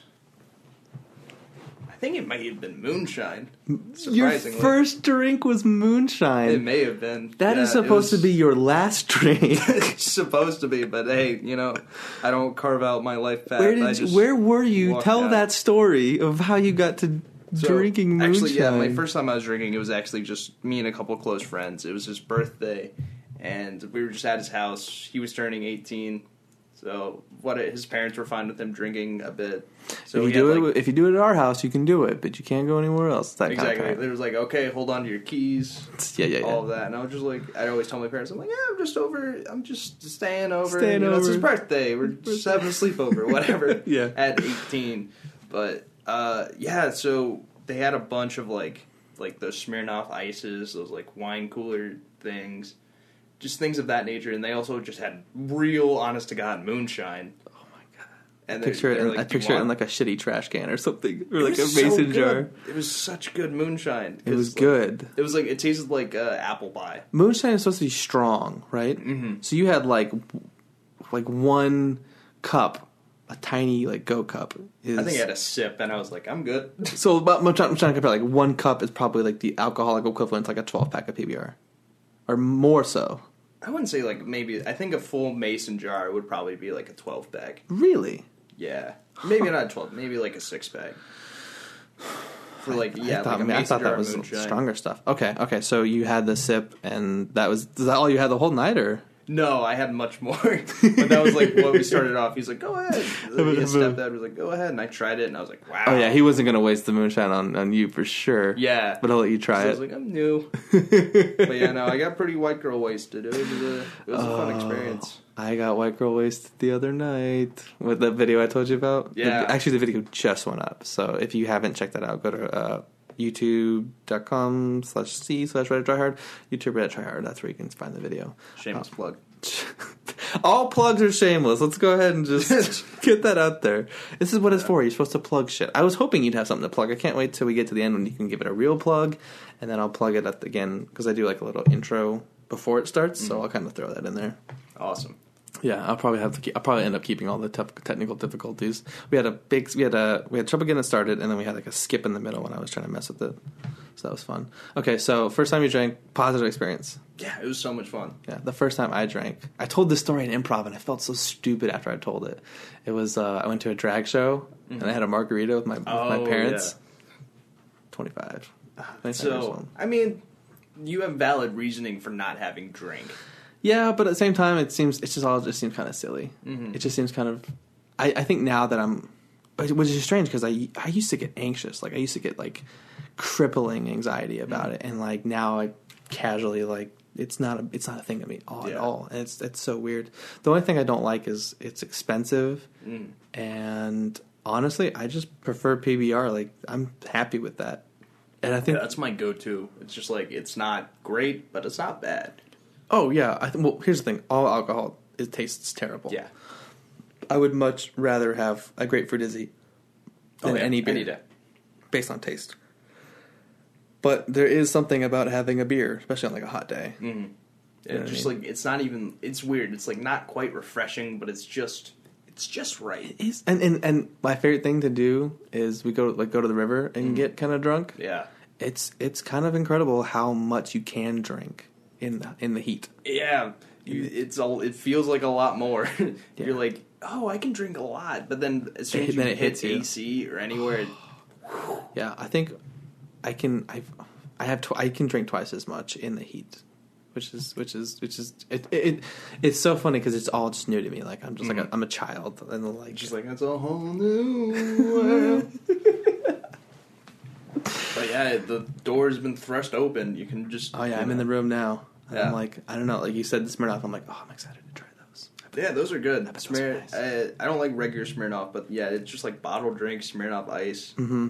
Comes in like any flavor. It just tastes like sweet. That's all. The first time I got tipsy, my friend Tom was up visiting, and we had, and this is supposed to gross you out, warm pineapple vodka. Ugh. Mixed with warm pomegranate Izzy. Oh no! Why the pomegranate one? Because that was the one that he liked, and I was just deferring. I'm like, yeah, whatever you want, like we'll do that. Nowadays, I have like I would get chill. Obviously, you'd make it cold. Yeah, but I would do grapefruit for sure. Grapefruit's the best Izzy, I think, without a doubt, 100%. That's my favorite. What is your favorite flavor of Izzy? I'm a big fan of the orange. The clementine? Yeah, the clementine. Chipotle only carries those 3 flavors that we mentioned. They have Izzy has I think 2 to 3 more flavors: a blue one, a green one, and then I think maybe another yellow one. They have like a cherry limeade one now. They do. That might be the green one that I thought about. Yeah, I don't know. My mom actually just got like this huge like Costco pack of them of all flavors I hadn't seen. Costco carries Izzy's. I have a Costco membership. I did not know that. Yeah, they do. We also in Richmond just got Instacart. Have you heard of that? They'll go shopping for you and they'll deliver groceries. The only stores they have it are Wegmans, Costco, and Petco.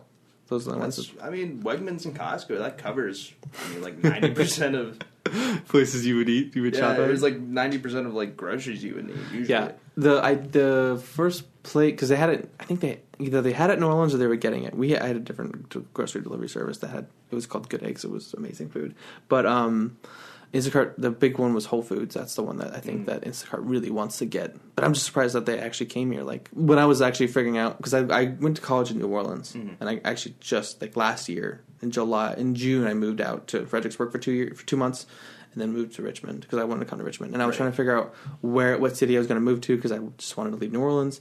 And it came down to like one of the major factors was like, all right, food delivery service like Postmates and Prime Now, and I used all of those kind of online things to figure out where I was going to move. Yeah, and Instacart was one of the ones because it was one of the big ones, not one of the big ones, just one of the more reputable ones.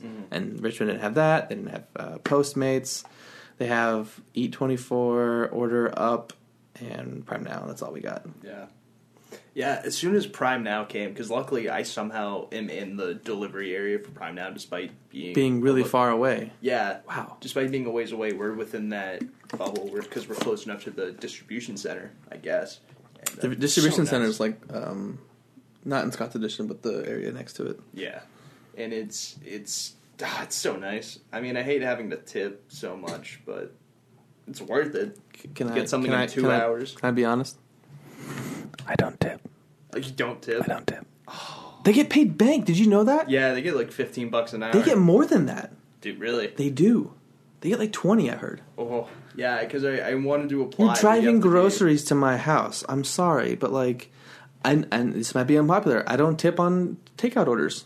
Really? I tip amazing when I get service, but like, if all you did was bag my thing, I'm sorry. I don't feel like that deserves a tip. I tip if there's this biscuit place in the Fan, I tip $1 every time because they're so nice. Right. When I do order and get the to-go thing, but just like I order, like, you order food at a bar, like you're getting burgers. You walk in, you're like, "Is this mine?" They're like, "Yeah."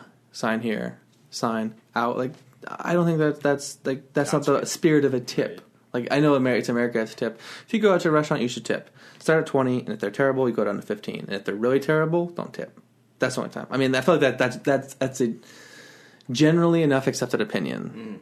But like, yeah, I don't tip Prime Now because you're driving. First of all, you get paid amazing. You get to sit in a car and you just have to walk up my stairs and give me whatever Really nice, just paper bag. paper bags. And most of the time, you just have to leave it. I don't have to see you. Like that. The idea, the concept of a tip to me is more than just doing something that is your job. You're doing your job. That's what you get paid to do. Yeah. Like I worked at Chipotle.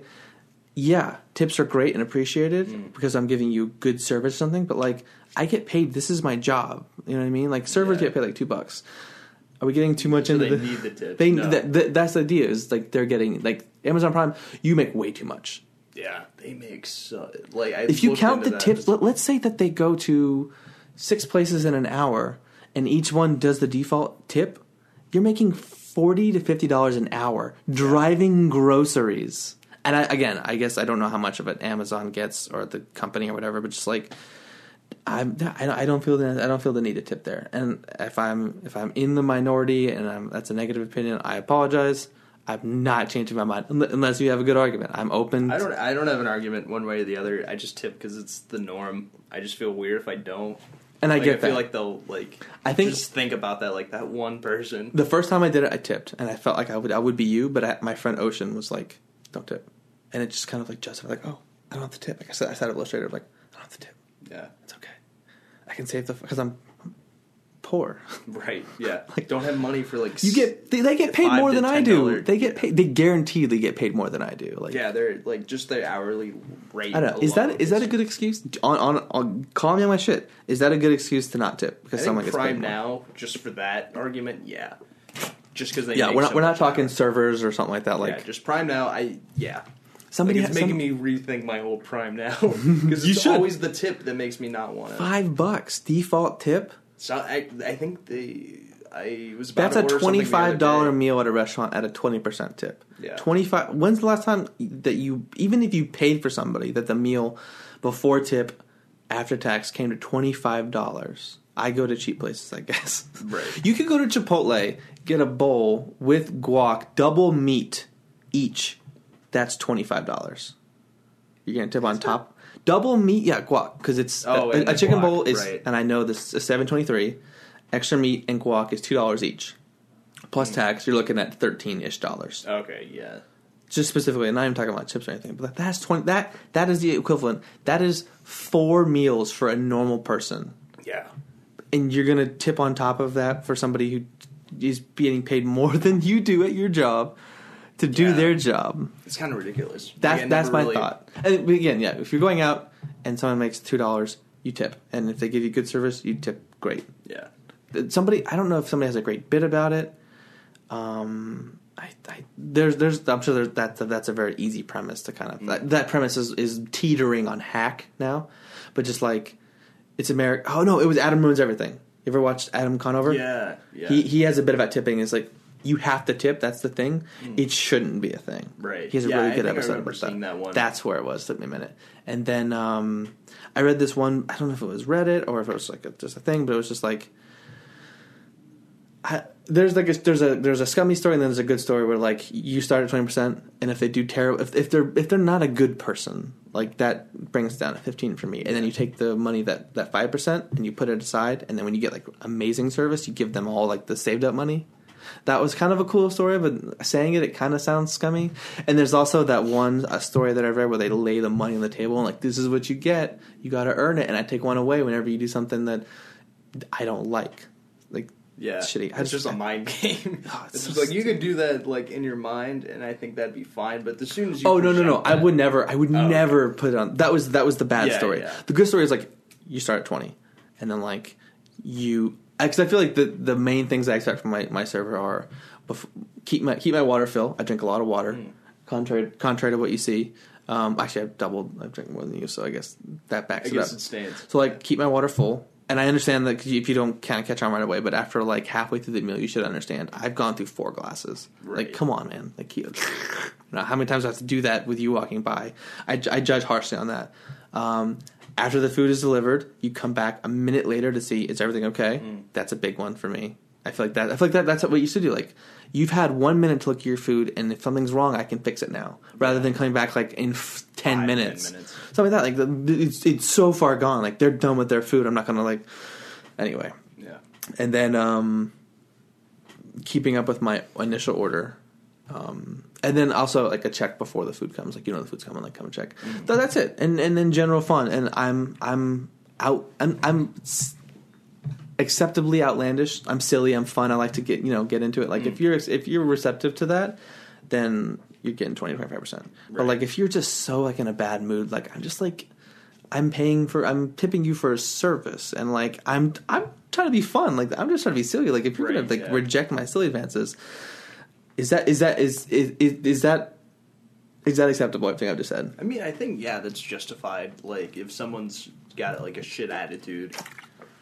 And I feel like that doesn't extend to like if they're having a bad day. If you're having a bad day and someone's silly and nice to you, that makes you feel better, and you kind of roll with it a little bit. You might not be like as punchy, but like you're gonna be in a good mood, a little receptive. But like if you're just like I'm a terrible person, I have no joy in my heart, and I'm gonna walk away and not acknowledge the hilarious joke you just made about wanting your hamburger medium rare. Is that rare that you hear that or something like that? Like, it's a silly joke, whatever. But just like that was the only one I could think of after like saying that. I'm like, I have to think of something kind of silly to like throw out there. But just like I like to do silly things like that, and like I do that everywhere I go. And like if you're gonna be like shitty or just like look at me like most people look at me, when you make a silly joke, it's just like it's not fun.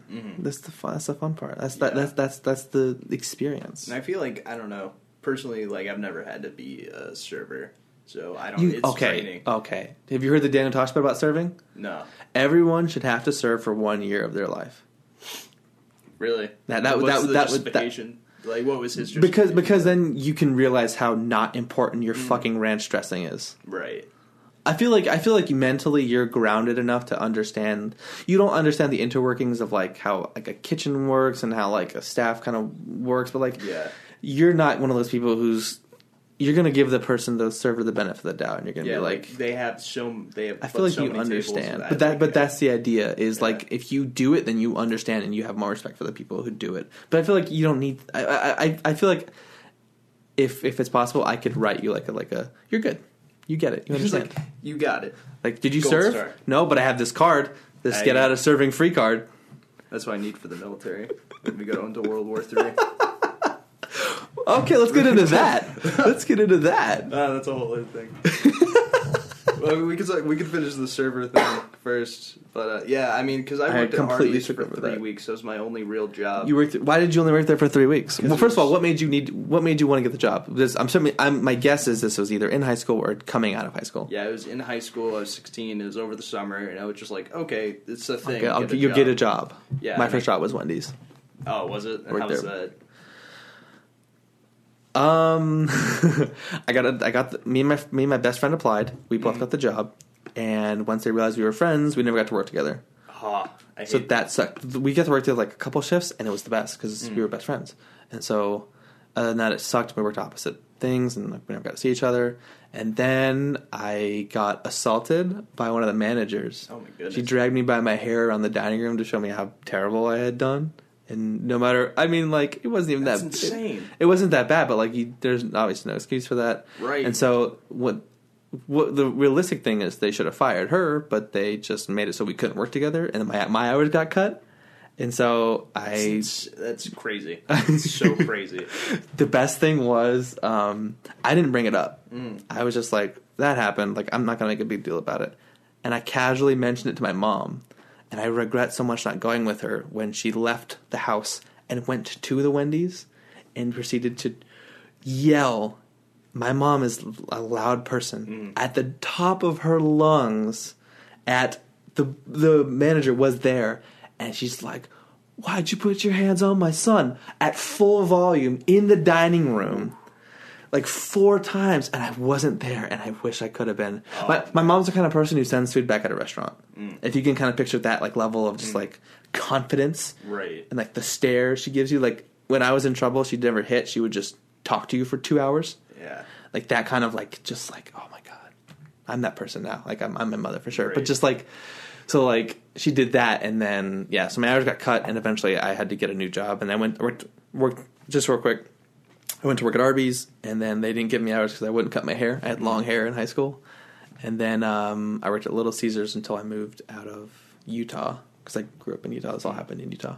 Okay, so that's my little spiel. That's your job experience. That was early fast food. I've worked a lot of restaurant jobs. But anyway, so Hardee's. So you went there to get a summer job. So Hardee's, it did a short summer stint. I made decent money for considering how short I was there. Really? I think I made like $750. That's ridiculous. My first check for 3 weeks was $331. My best friend Dalton's was $339. Dang. I remember because I was like, "You worked 1 more hour than me." Dang it. I was also probably part time, but wow, that is bank. Yeah, I was also part time, but they loved. Well, the thing about this Hardee's is that it's still where it is. It still Here? has the same management. No, it's close to where I'm at, so about like 25 minutes away. Okay. But yeah, it was so mismanaged. It was the kitchen was the grossest thing, and every year since, like, they still have a now hiring sign out. Like they're The same one that was put out for you has been collecting dust for like 4 years. essentially maybe like a difference for like updating like the company or something, like the overarching brand that owns them. But it's they really thrived with people like me, like the People the who are kids, hard workers and will do things. that they'll do things, but they'll be in and out super fast. I think that's their bread and butter. What? That they just cycle through so many like teenagers and just treat them so shitty, but they know because they were the first. They called immediately after I applied. Like 1 day later, I got a call. That's a saying bad I had sign. an interview. Yeah, I didn't know though. I was just like, yeah, I got an interview. Yeah, well, I'm assuming this was your first job. Yeah, it was the first job. So, First you and don't only. It's rubbed me. It rubbed me the wrong way so hard. I've never entered the workforce again. That is the 20-year-oldest thing you could have said. Yeah, it is. I'm a millennial. I don't know if I have anybody who will listen to this that can like go, "Oh, I know what he's talking about." You know what I mean? Because most of my friends People have are just jobs. like, what the fuck? Okay, so go ahead. get a job is probably going to be the. You're a college student. You're good. Yeah, Don't feel the pressure to get a outside job. of that, then it's when you like- get into the real world, you might be surprised. I worked all through college. So, but anyway, Yeah, it's like I'm very prepared for like real. It's like it's not like I'm like I don't have like an aversion to work necessarily. I thought you were It's gonna just, say like, something about virginity. I'm like, we're about to get into some good shit. Like, whoa. But and I know like it's like hard out there. I'm capable of it. I just don't like it. But yeah, no. So it's such a disgusting place, and they just treated me like shit. Mm-hmm. Like I signed up I applied to be a cashier, and I was like, all right, sweet. I want to be a cashier. That's easy. I don't want to cook. Yeah. Fast food, that's gross, because I hear like you cook fast food, you don't really want to eat it that often. The meat in the Wendy's chili is burgers that were cooked and never served. Oh, And they put it in a pan, and it sits in a pan in a heater, a warmer all day, and then the next day they make it into chili meat. it's awful. Good thing I never was like, ooh, Sorry, Wendy's, let Wendy's. me get some chili.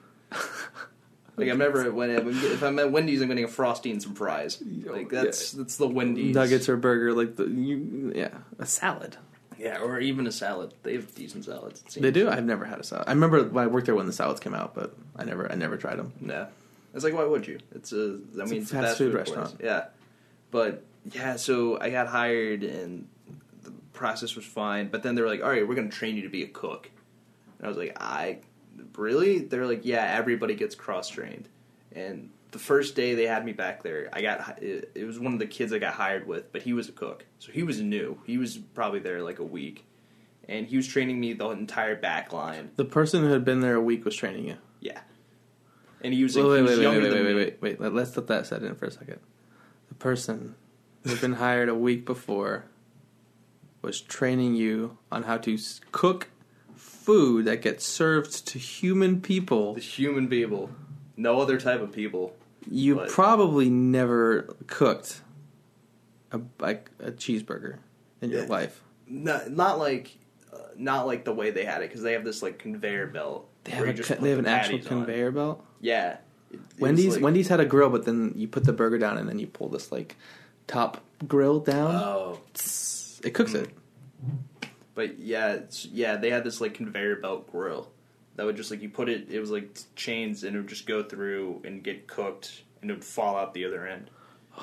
Or you'd usually have to pick it up, because otherwise it'd like fall and get on the the workstation. But I mean, all the stuff usually like never seemed clean and any of that. But anyways, yeah. So this guy's been here for a week, younger than me, just learning how to cook all of the stuff himself.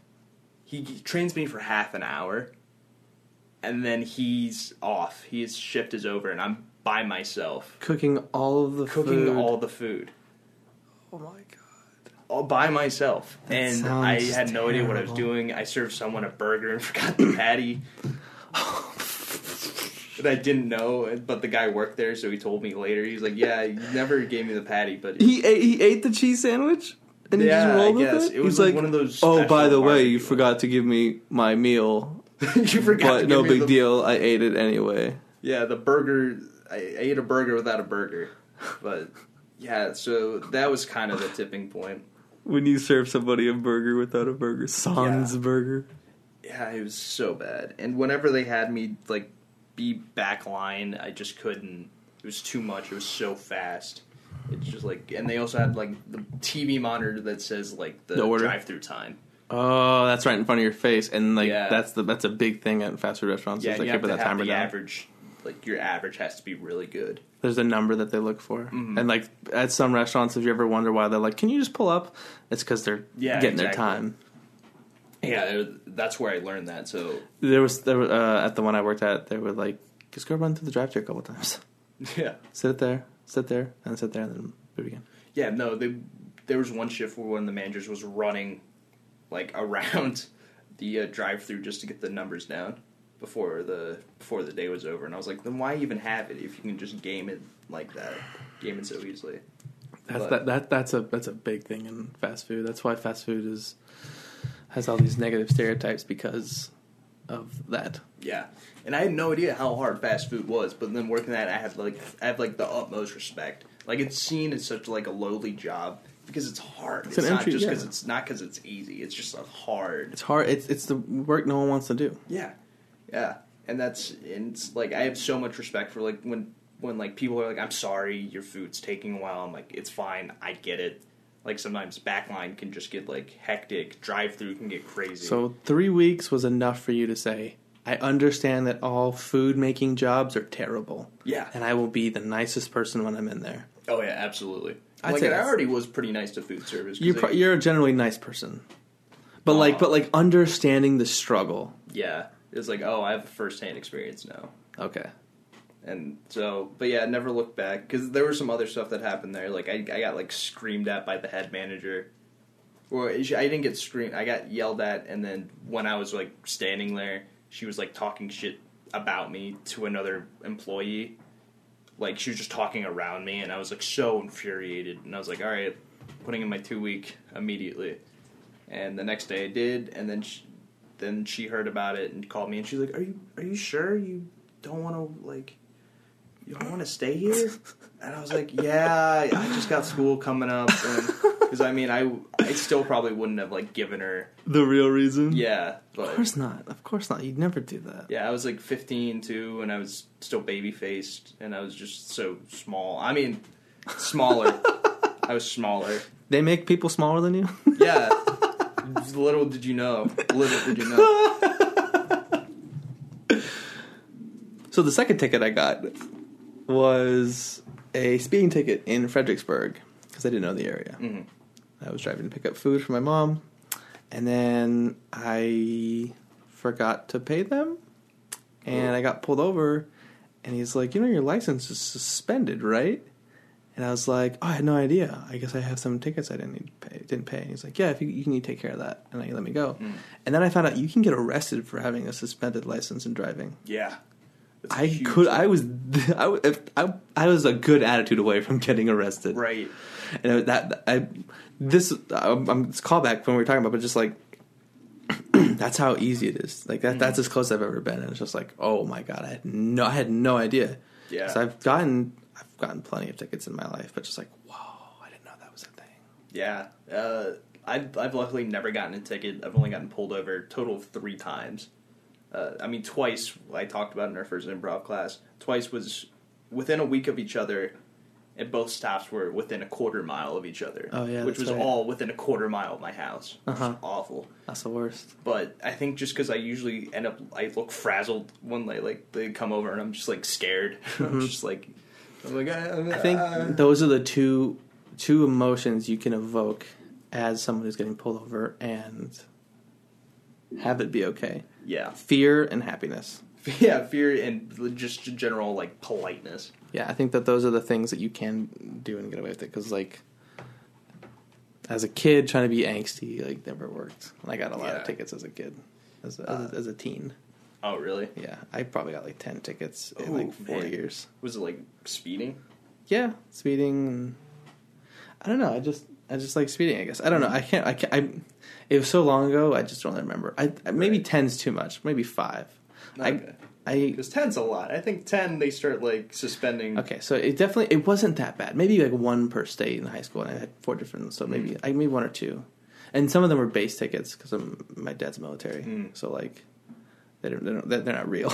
Right. They give you like, points. It's kind of like a demerit. Like Yeah, exactly. A mark on my permanent record. Which, by the way, call back to having ideas. Like that's a John Mulaney bit, isn't it? Which one? No, it was who had the bit about? Yeah, there's John Mulaney. Like, I thought quicksand was going to be a bigger deal. Oh, right. I thought permanent. No, this is my idea. I thought permanent records were going to be a bigger deal. That's probably not an original premise. Someone has to do that. But like, I thought that was going to be a bigger deal, and I never had one. Yeah, it's just like You see, like whatever. I think I vaguely remember. Hey Arnold, there was an episode about a permanent record. And it just like I was like, oh god, that's something you have to be aware of. it's like, oh god. And then it never happened. Then I turned 20 and I'm like, oh, I never had a permanent record. It's like, oh, that wasn't real. Would you ever like worry about having a permanent record? Yeah, a little bit. I mean, when I was a kid, I knew like permanent record stopped after like high school, and after that, it'd be like criminal record. Like I knew those 2 things, and like, but other than that, like records wouldn't like have any bearing on my life. But it was huge for me. Like when I got my first like detention, it was devastating because I was such a goody little 2 shoes. Yeah. And not even like an uppity goody 2 shoes. Like, look at me doing the right thing. I just was so scared to do something wrong. I didn't. I can resonate with that. So the first time we got a detention, I was like, this is on my record. What'd you get attention for? Oh, wow. It's bullshit. I remember that much. Probably not. That I have stories about that too. Just like bullshit. Like Yeah, like in my first detention was middle school, and Probably- I think I probably was just for sitting laughing. around people. probably for mine was probably for like laughing with my friends. Like Yeah. like It was the usually stuff like uncontrollable in the same class. Just like we're gonna get in trouble for this kind of laugh. Yeah, usually stuff like that. Except even me, like if that was You were happening just around too me, close. I'd get quiet. I don't want to name. Gotta keep it quiet. I would actually kind of do that. I wouldn't like do the full like face thing, but I like if we were getting too rowdy, I'd be like, and I'd look at the teacher, and be like, "I'm not part of this. Look at me. I'm looking at quiet. you. I'm not looking at them. I'm looking at you. I'm looking at you, and I'm quiet. See this? Lips are sealed." But yeah, I think the first one I was just like around people, and I just got thrown in with them. They're just like, yo, you're part of this. I'm something. Did you have a lot of friends in high school? High school, yeah.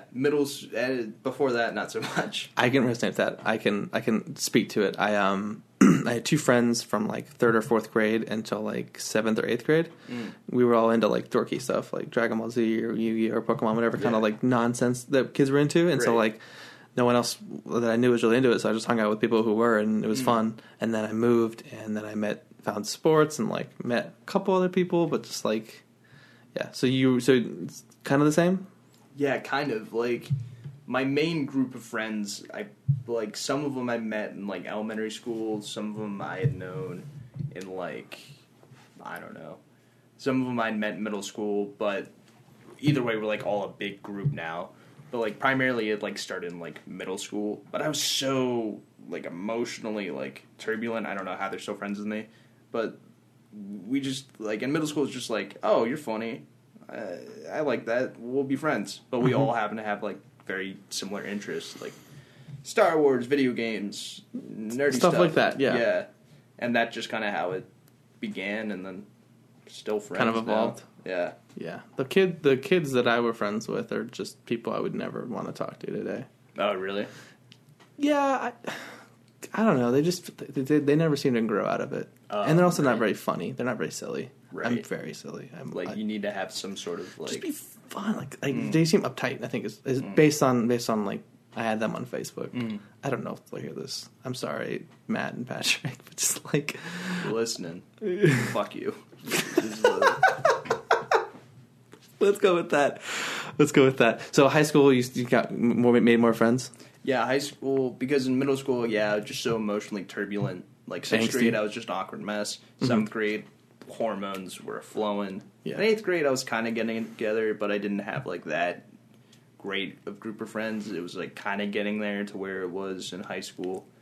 Then, I had pretty much had my core group of friends throughout most of high school. You know, you have some, like, ancillary friends that you're like, oh, I see you in classes, and you're nice, and I'm nice to you. We don't really, like, hang out, but... Points for ancillary? We have, like, a nice rapport, yeah. And then, I mean, I did, like, show choir my senior year of high school, and I did theater, so I met a lot of people. That was, like, the most, I could say, like, friends I had ever at once. And I was like, oh, my gosh, this is amazing. I feel popular, and this is cool. I'm going to keep all these friendships forever. And then, like, hit college, like, literally, like, 2 weeks after school, like, half of them, like, dropped me. And I was like, whoa, all right. Like, fuck me. Kick in the face. Yeah, and I was like, all right, well, fuck you too, I guess. And then, I mean, slowly, those all fizzled out. But I've always had, like, my core. The real friends. Yeah. Yeah, I had a couple, I moved a bunch, so I didn't really have too many, like, long relationships. But, like, now, you know, Facebook on this day, or, like, just texting some of my friends in the old days, we'll just hit each other every now and then. Yeah. That's about it. And now a bunch of my friends all my friends live in different states. Really? Yeah, I don't know. Man. I know one person in Virginia, and they're up in Alexandria. Oh. Charlotte, Texas, Minnesota, California, Louisiana. I could go on. Arkansas. Right. Man. Yeah. It sucks to have them all, like, all... Yeah. The closest one scattered. is Tom in Charlotte, and it's a 4-hour drive. So, like, I'll go to his house, or I'll come up for the weekend. Like, you have to, like, spend a whole weekend and stuff like that, so...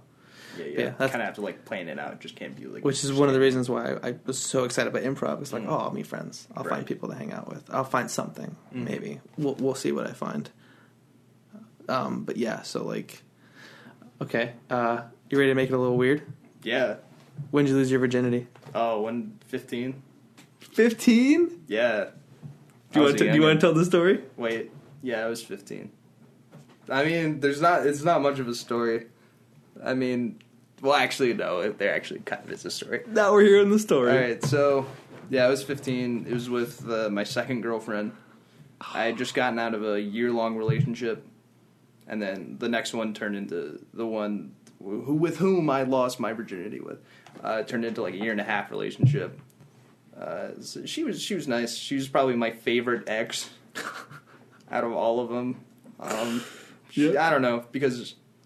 through the ups and downs, I look upon it fondly. But of course. So we'll get into that for sure. So we do the deed. The deed is done. The deed is done. It was just like a night we're just like in her room, and it happens, and I was like, "Whoa!" Did you bag it or no? Yeah, of course. Yeah, yeah, had to. Isn't I was so that- scared. That's a Pete Holmes phrase, but that just sounds so gross when you say, "Did you bag it?" Did you bag it? And I was like, her? No. Then I was like, oh, wait, you mean my penis? Did you put a condom on your penis Yeah. before you had intercourse? Yeah, I did do that. I wanted to see your reaction to bag it. That was why I said it that way. Continue. Yeah, you gotta. I've also heard like wrap it. Wrap before it. you tap Yeah. it, Oh, you know? okay. So I was didn't. like, I didn't figured- say that. I didn't say that. Yeah. So I figured I was like, oh, okay, I get what you're going for. I get. I'm picking up what you're putting down. But yeah, so I told myself I was gonna do one thing. One thing I told myself for a long time, that when I lose my virginity, immediately afterwards, I'm going to sing The Lonely Island's I Just Had Sex. No. So what I proceeded to do Oh. was I pulled up my phone on YouTube. I pulled up YouTube on my phone. Just picture the setting. Awkward teenagers. They just had sex. She had a floor all to herself. And then you pull out your phone. I'm assuming it was a swipe phone. Yeah, it was And like it was a early touchscreen phone. Early touchscreen phone. You have to go to YouTube, wait for that to load.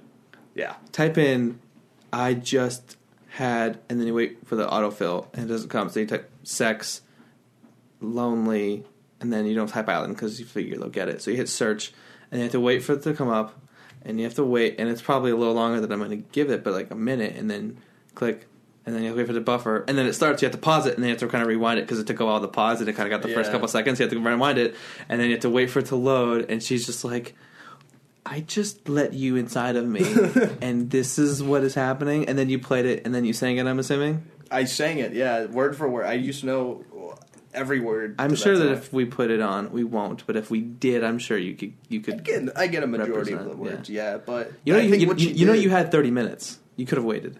Yeah, I could have.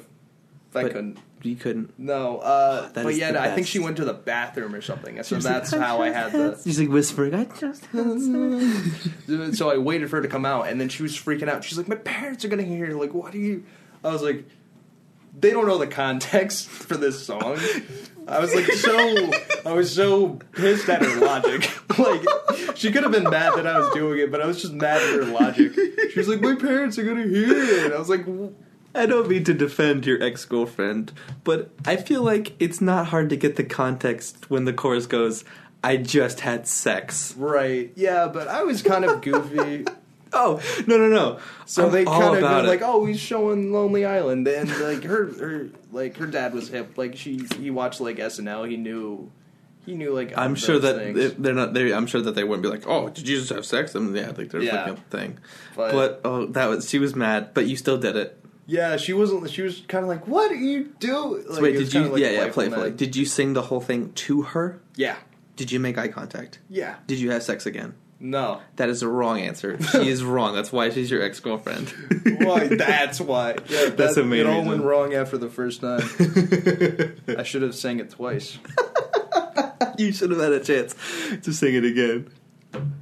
That is a great story. Yeah, so that's like I can carry that like I've been goofy for a long, long time. People were like, "Oh, so you're into comedy now? You're a little weird now. You're getting a little no." This This is me. But yeah, I'm very proud of that. Like I you knew shouldn't be. because You I should wasn't be, but doing you shouldn't be. I wasn't doing it for me because You weren't? I was doing it for future me. Oh, for you now. Exactly. I knew because I was like, this isn't funny now. It was kind of to me, but I knew it was going to be a great story. In the moment, that's terrible, but looking back, that's a good story. Yeah. Yeah. I have no regrets about it whatsoever. So I'm equally like, I think there's like I'm equally like delighted, and also just like no. you're just like, And then oh. there's like a drop of like cringe, but like that is the appropriate amount. Yeah, it wasn't like super like. But it's more funny to me. I'm open to just hearing that story and just being like, of course you did. Of course that's Yeah. what you did. Yes, you had to do that, and you had to like, and the scenario that I laid out of like the old style phone. Like I could pull it up in like 2 seconds, but like the old style phone of having to wait for it to load and then the risk of buffering and then like it's starting like that delights me. That to me is just like picturing you just like not like I just had sex, but just like I have to sing the song with I have to. Andy Samberg. It's the best. That's the best. Like I felt like I would have failed myself had I not done it. Oh, like absolutely. I thought of that. I was like, okay, it's go time. Wow, it's so funny. I didn't even get to all the things that I wanted to get to. I want to kind of go back to family, and then I want to jump to relationships. And I think that's kind of where we'll end. You mentioned that you live with your mom and your sister, and you don't have to talk about this. Dad not in the picture? He passed, so that's that thing. Yeah. That's just I have life. a very similar kind of thing. I only met my biological father once, and then I have 3 dads, basically. Biological, adoptive, and step. And then I have my mom. Right. Who's the fucking best in the world. Shout out to moms. Yeah, shout out to all the moms.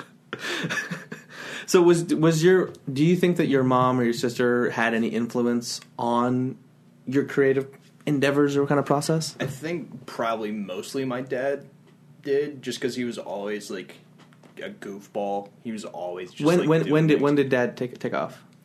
This was last November. Oh, recent. Yeah, this is so 7 months ago. Did they get divorced?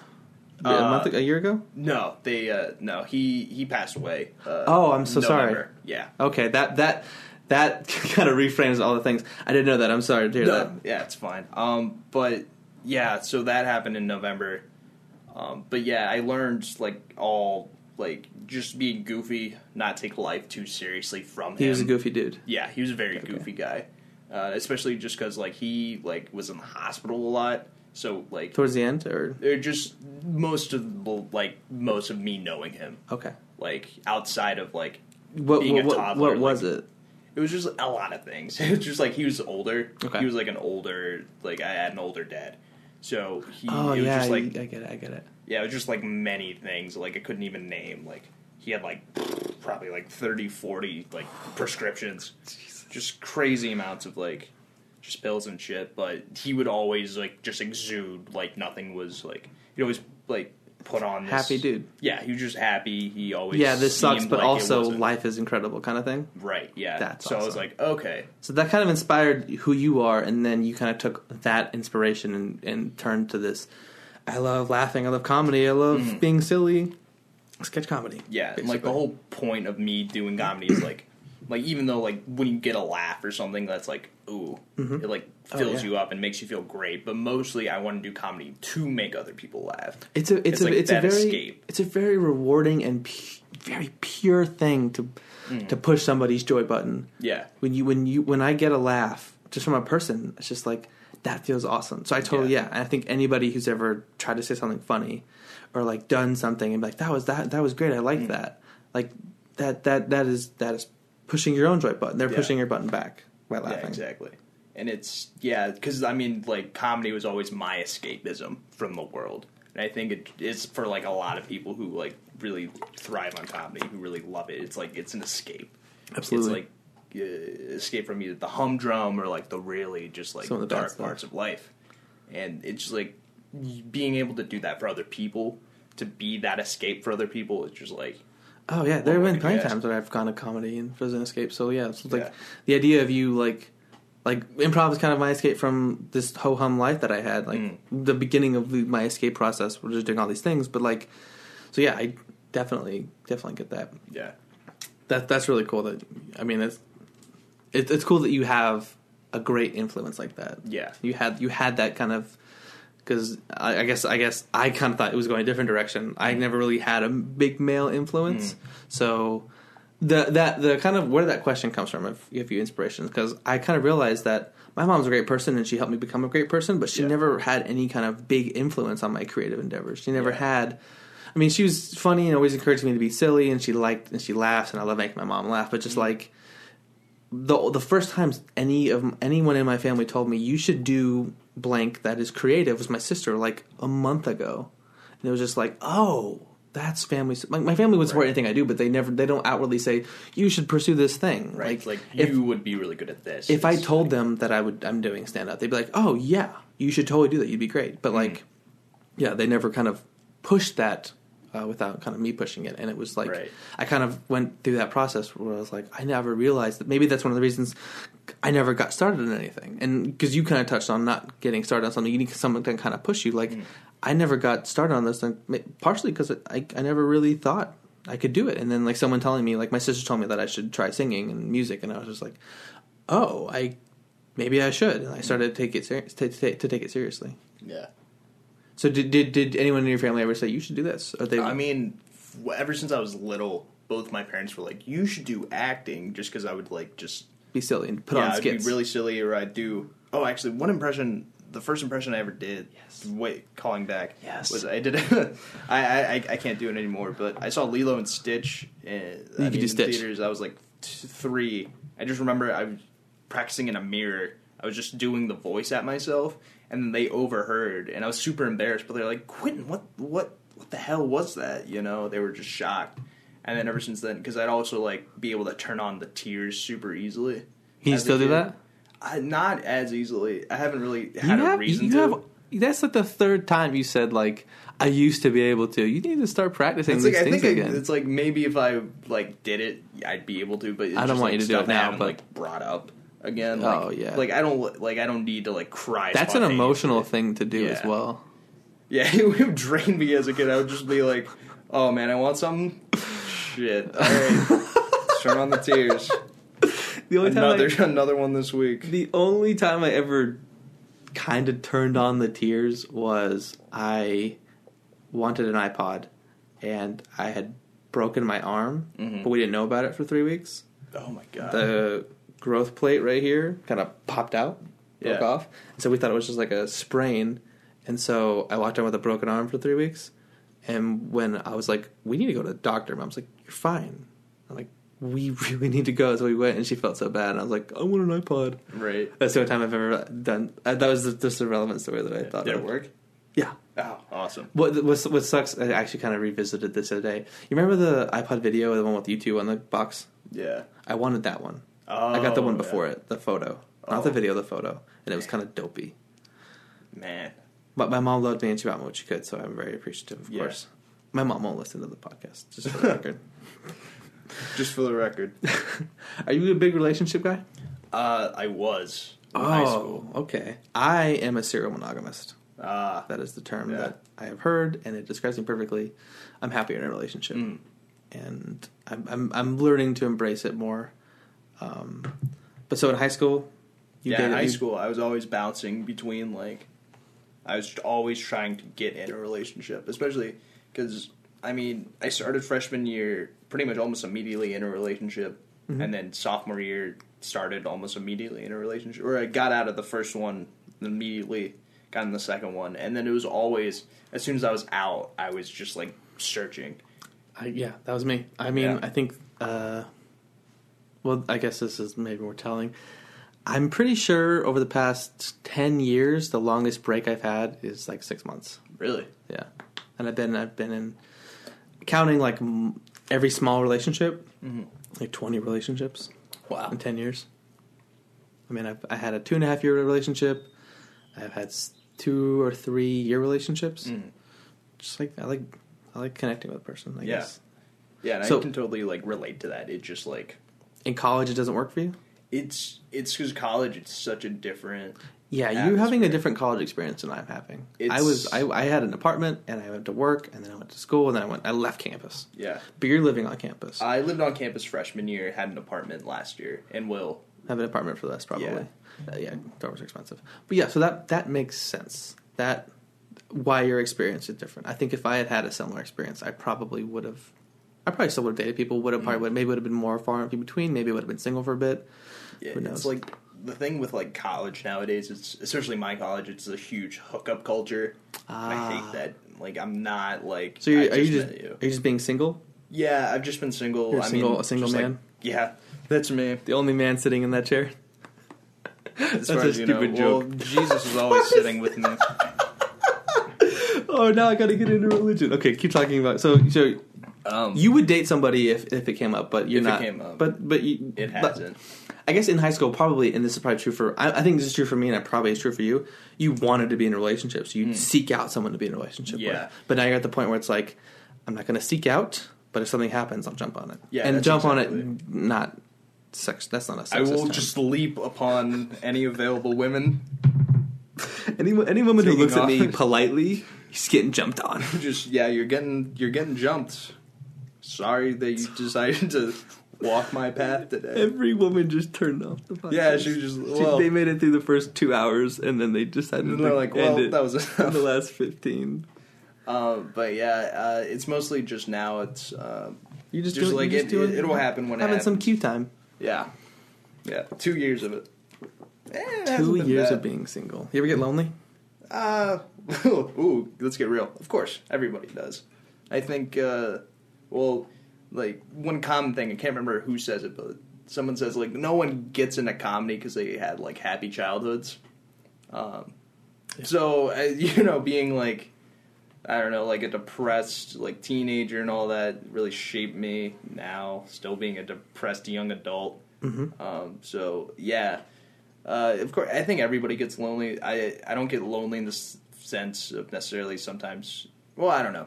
Sometimes just like, dang, I just wish I had like a body next to me. Sometimes a person like enjoying a the same Netflix show you're watching. yeah, something like that. Somebody easily. could go like, "That was funny." Yeah, or someone would be like, or someone to like annoy, something like that.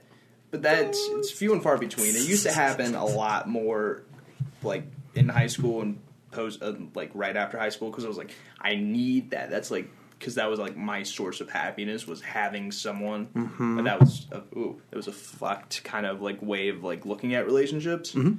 So I was like, okay, let me figure out why I liked being in relationships and let me reevaluate. And that's just been the past 2 years. And That's it's like- probably really healthy, and and people keep telling me to do that. People like I leave a relationship, they're like, "You should be single for a bit," and I'm just like, I gotta go talk to this other person. What? I don't know. I just feel like because in high school, like I spent a lot of time alone. The thing is when you move, when you're the new kid, you're popular for like the first 6 months. Yeah. You're guaranteed 2 months of like people are interested in you, and I probably had about 4 or 5, and then my friends started drinking, and I was just scared. Yeah. And so I spent a lot of time just in my room after school alone, and it was just like, I don't know. I feel like I don't really need. I don't know. I feel like I don't need to be alone. I feel like I'm happier connecting with a person, and Right. when it's it's so hard to make friends nowadays. So like Yeah. you go to meeting someone who wants to meet you and spend time with you, and so that's kind of I think that's kind of my thought process on it, and that. I say thought process, but what I really mean is that's how I justify wanting to be in a relationship all the time. That's how I justify just always being on the prowl. Yeah. I don't know. I just feel like you said something and I kind of forgot what it was, but it's like you said like you decided you wanted to spend time alone. You said something that was I had such a good response. It was something along that line. It was just like, all right, I'm ready to be alone. You wanted to explore why you liked why it. I wanted to get in a relationship in the first And place. I feel like I will do that so quick. And it's just like, I think now, because I just got out of a pretty serious relationship. And it kind of like, she's a great person, but like it just didn't work. Yeah. We didn't work together. And so like, I feel like over the course of the relationship, I had been evaluating and thinking, and I had been getting to the point where it's like, once I was out of it, all the pieces like actually were put together, and I was like, okay, I'm good. Like, Right. I'm ready for the next chapter of my life. Like, Right. I had my morning period and I had my thought period, and it's just like, I don't want to dwell on it. And moving forward, I'm just like, I want to spend time with someone who I like. And I think that in every relationship I've been in, there's a lesson you can learn, and there's growing and changing and trying to be.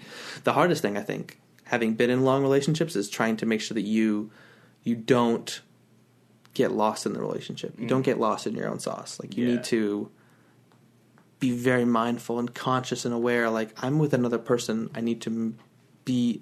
I don't know, because being in school especially, just like you just get lost in rhythm and stuff like that. Yeah. So like doing creative projects is really good for like staying fresh and trying to be aware and in the moment. And also being out of school is the best thing ever. Yeah. Like, you're going into your junior year. Yeah. it's going to be the best. I don't know. Sure. You probably have a good experience. I was a full-time student, and what that means is I should be reading a lot, but I wasn't. It was a lot of like, I should be doing homework, but I'm going to just play some games or something like that.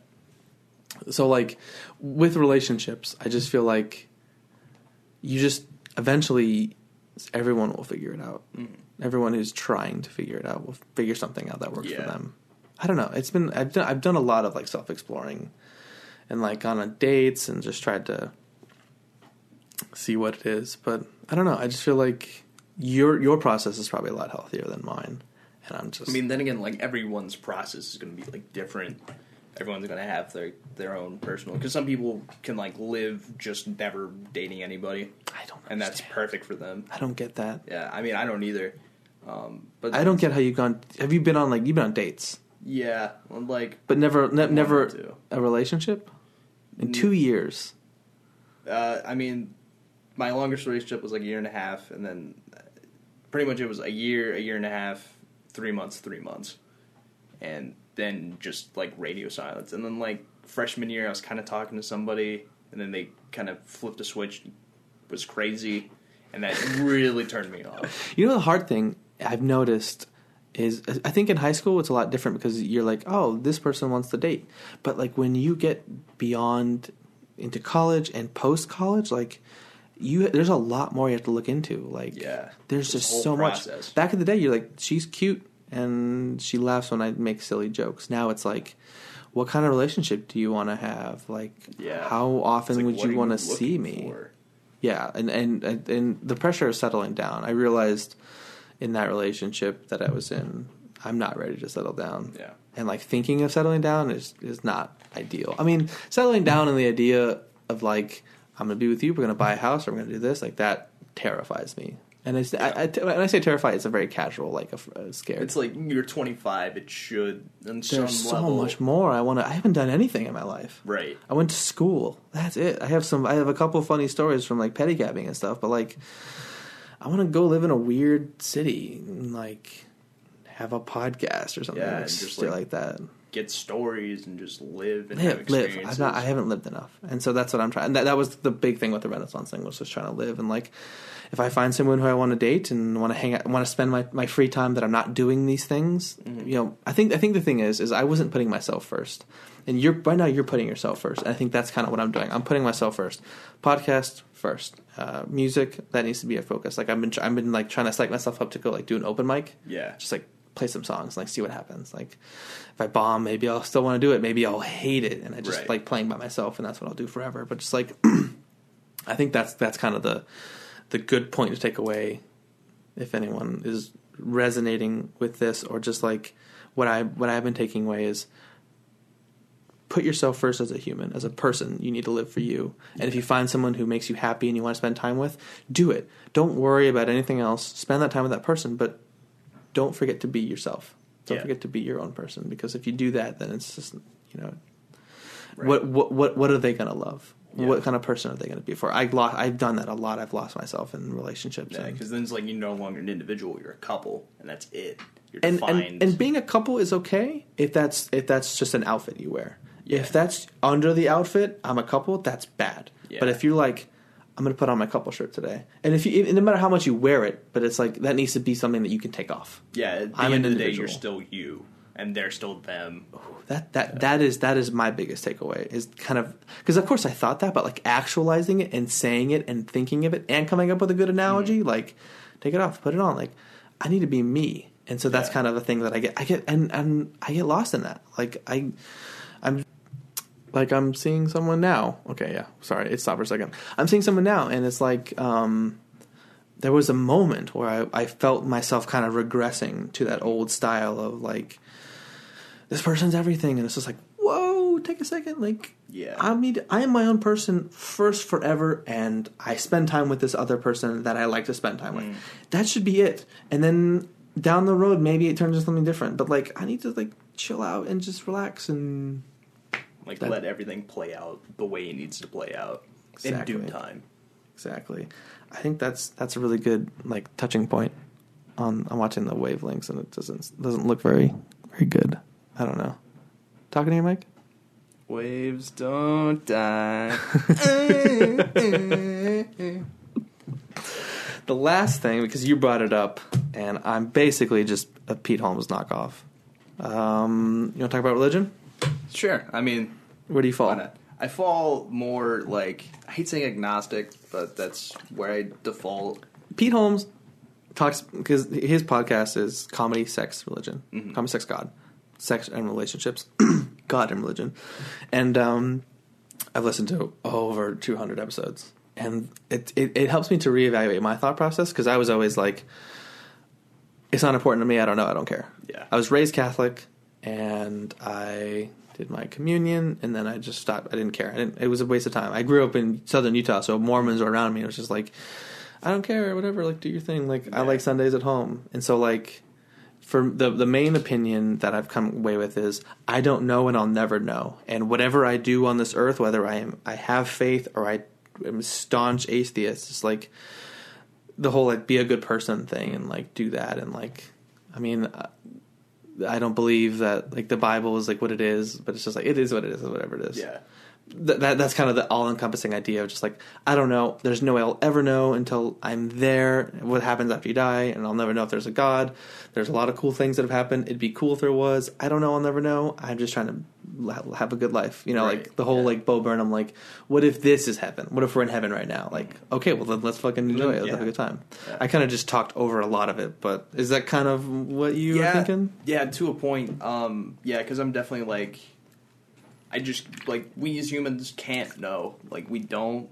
I think it's fine to have faith in something that you don't understand. I think that's fine. Mm-hmm. I like, don't fault anybody who is religious. I think it's great because, like, even, like, you can look at, like, books like the Bible or Quran, whatever, and there is some, like, outlandish stuff in there, but there's some great morals. Lessons. Yeah, there's great lessons in there. Yeah, for sure. And, like, just, like, I treat it as, like, any other book. You know, there can be some great moral lessons in there, some great stories, like, stories as old as the, like...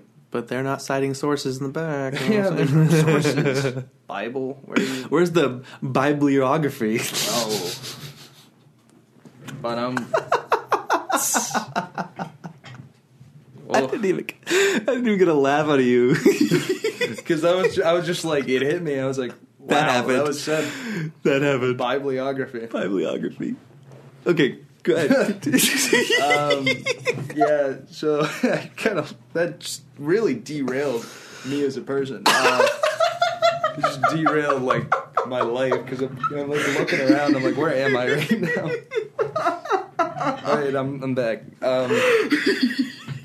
So yeah, like, it's just like, I don't know. I think we can never know. I choose not to know, or not to Believe in like, anything? Yeah, because it's just so unimportant to me in my day to day. Yeah. Like, even having, like, I can't call myself an atheist because that's still kind of That's like, saying you having don't a believe, like, religion. you think, I know that there's no God. Yeah, it's like, I know that's like, I don't know. So I usually just default to agnostic, even though I'm more just like, I don't really have a religion. I think I choose to use agnostic as a way to just say, I don't know. Yeah.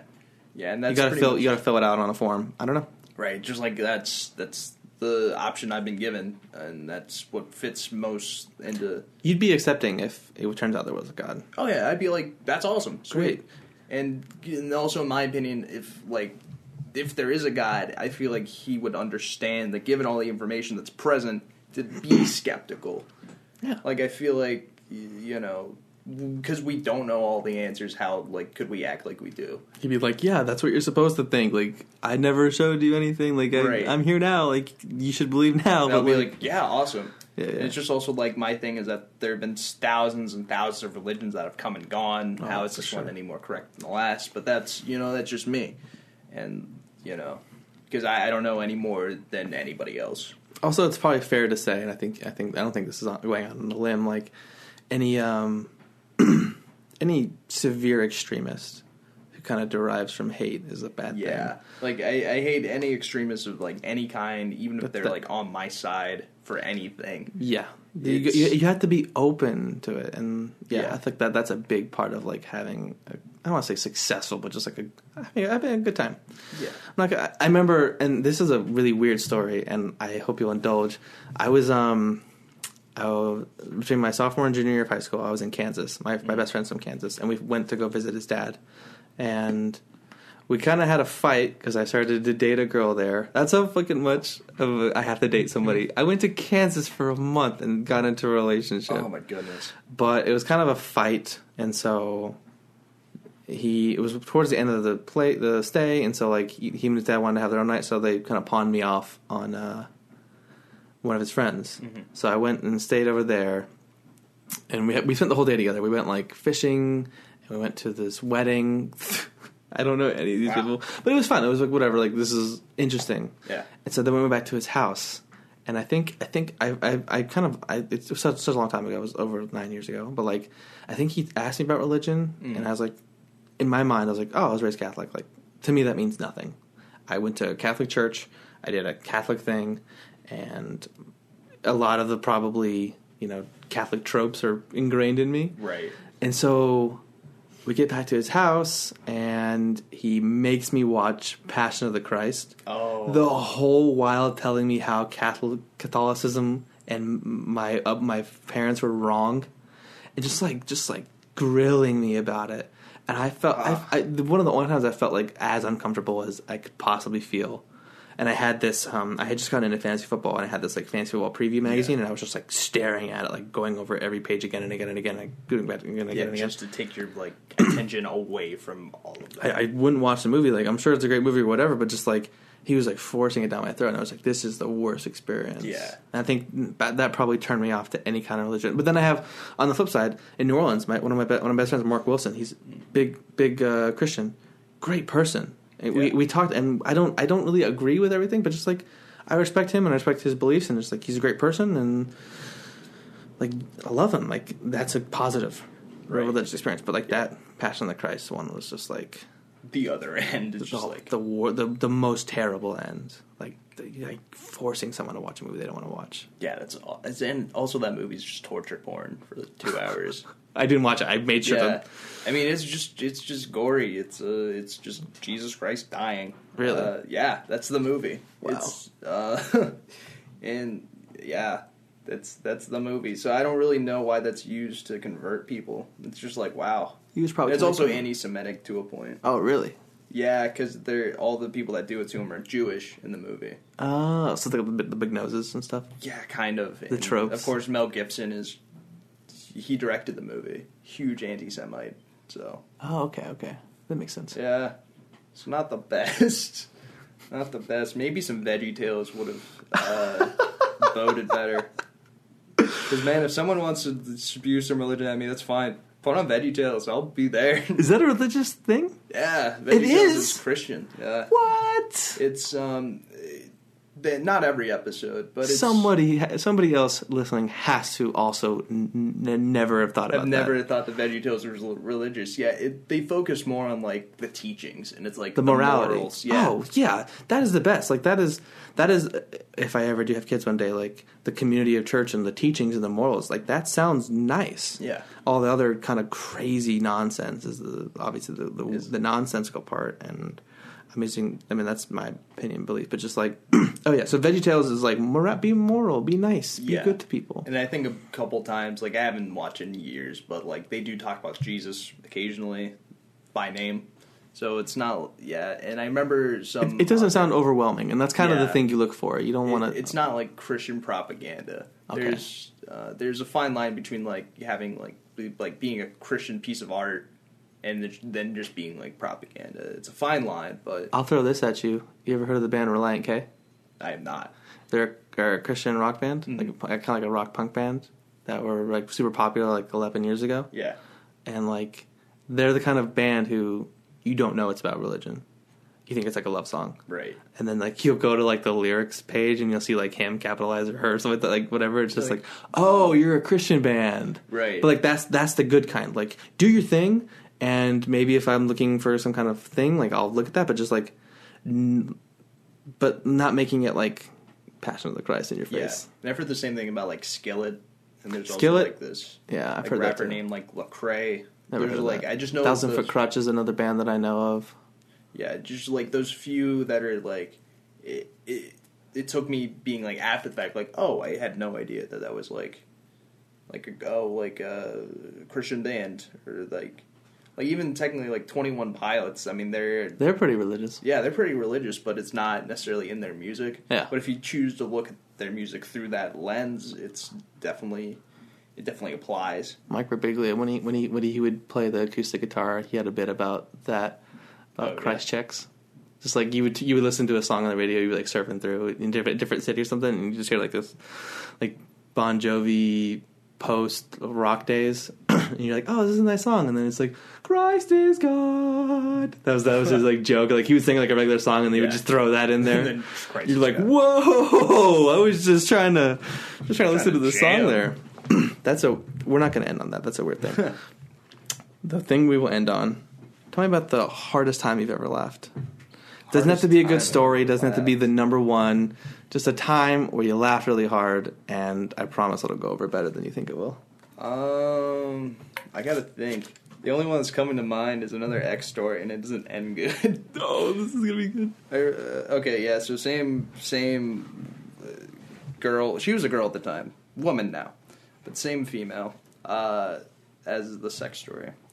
It's a weird way of putting it. Anyways, we were watching like Kevin Hart, and she's like, I can't even remember what she said, but she like mixed up a word or something, and for some reason it just killed me.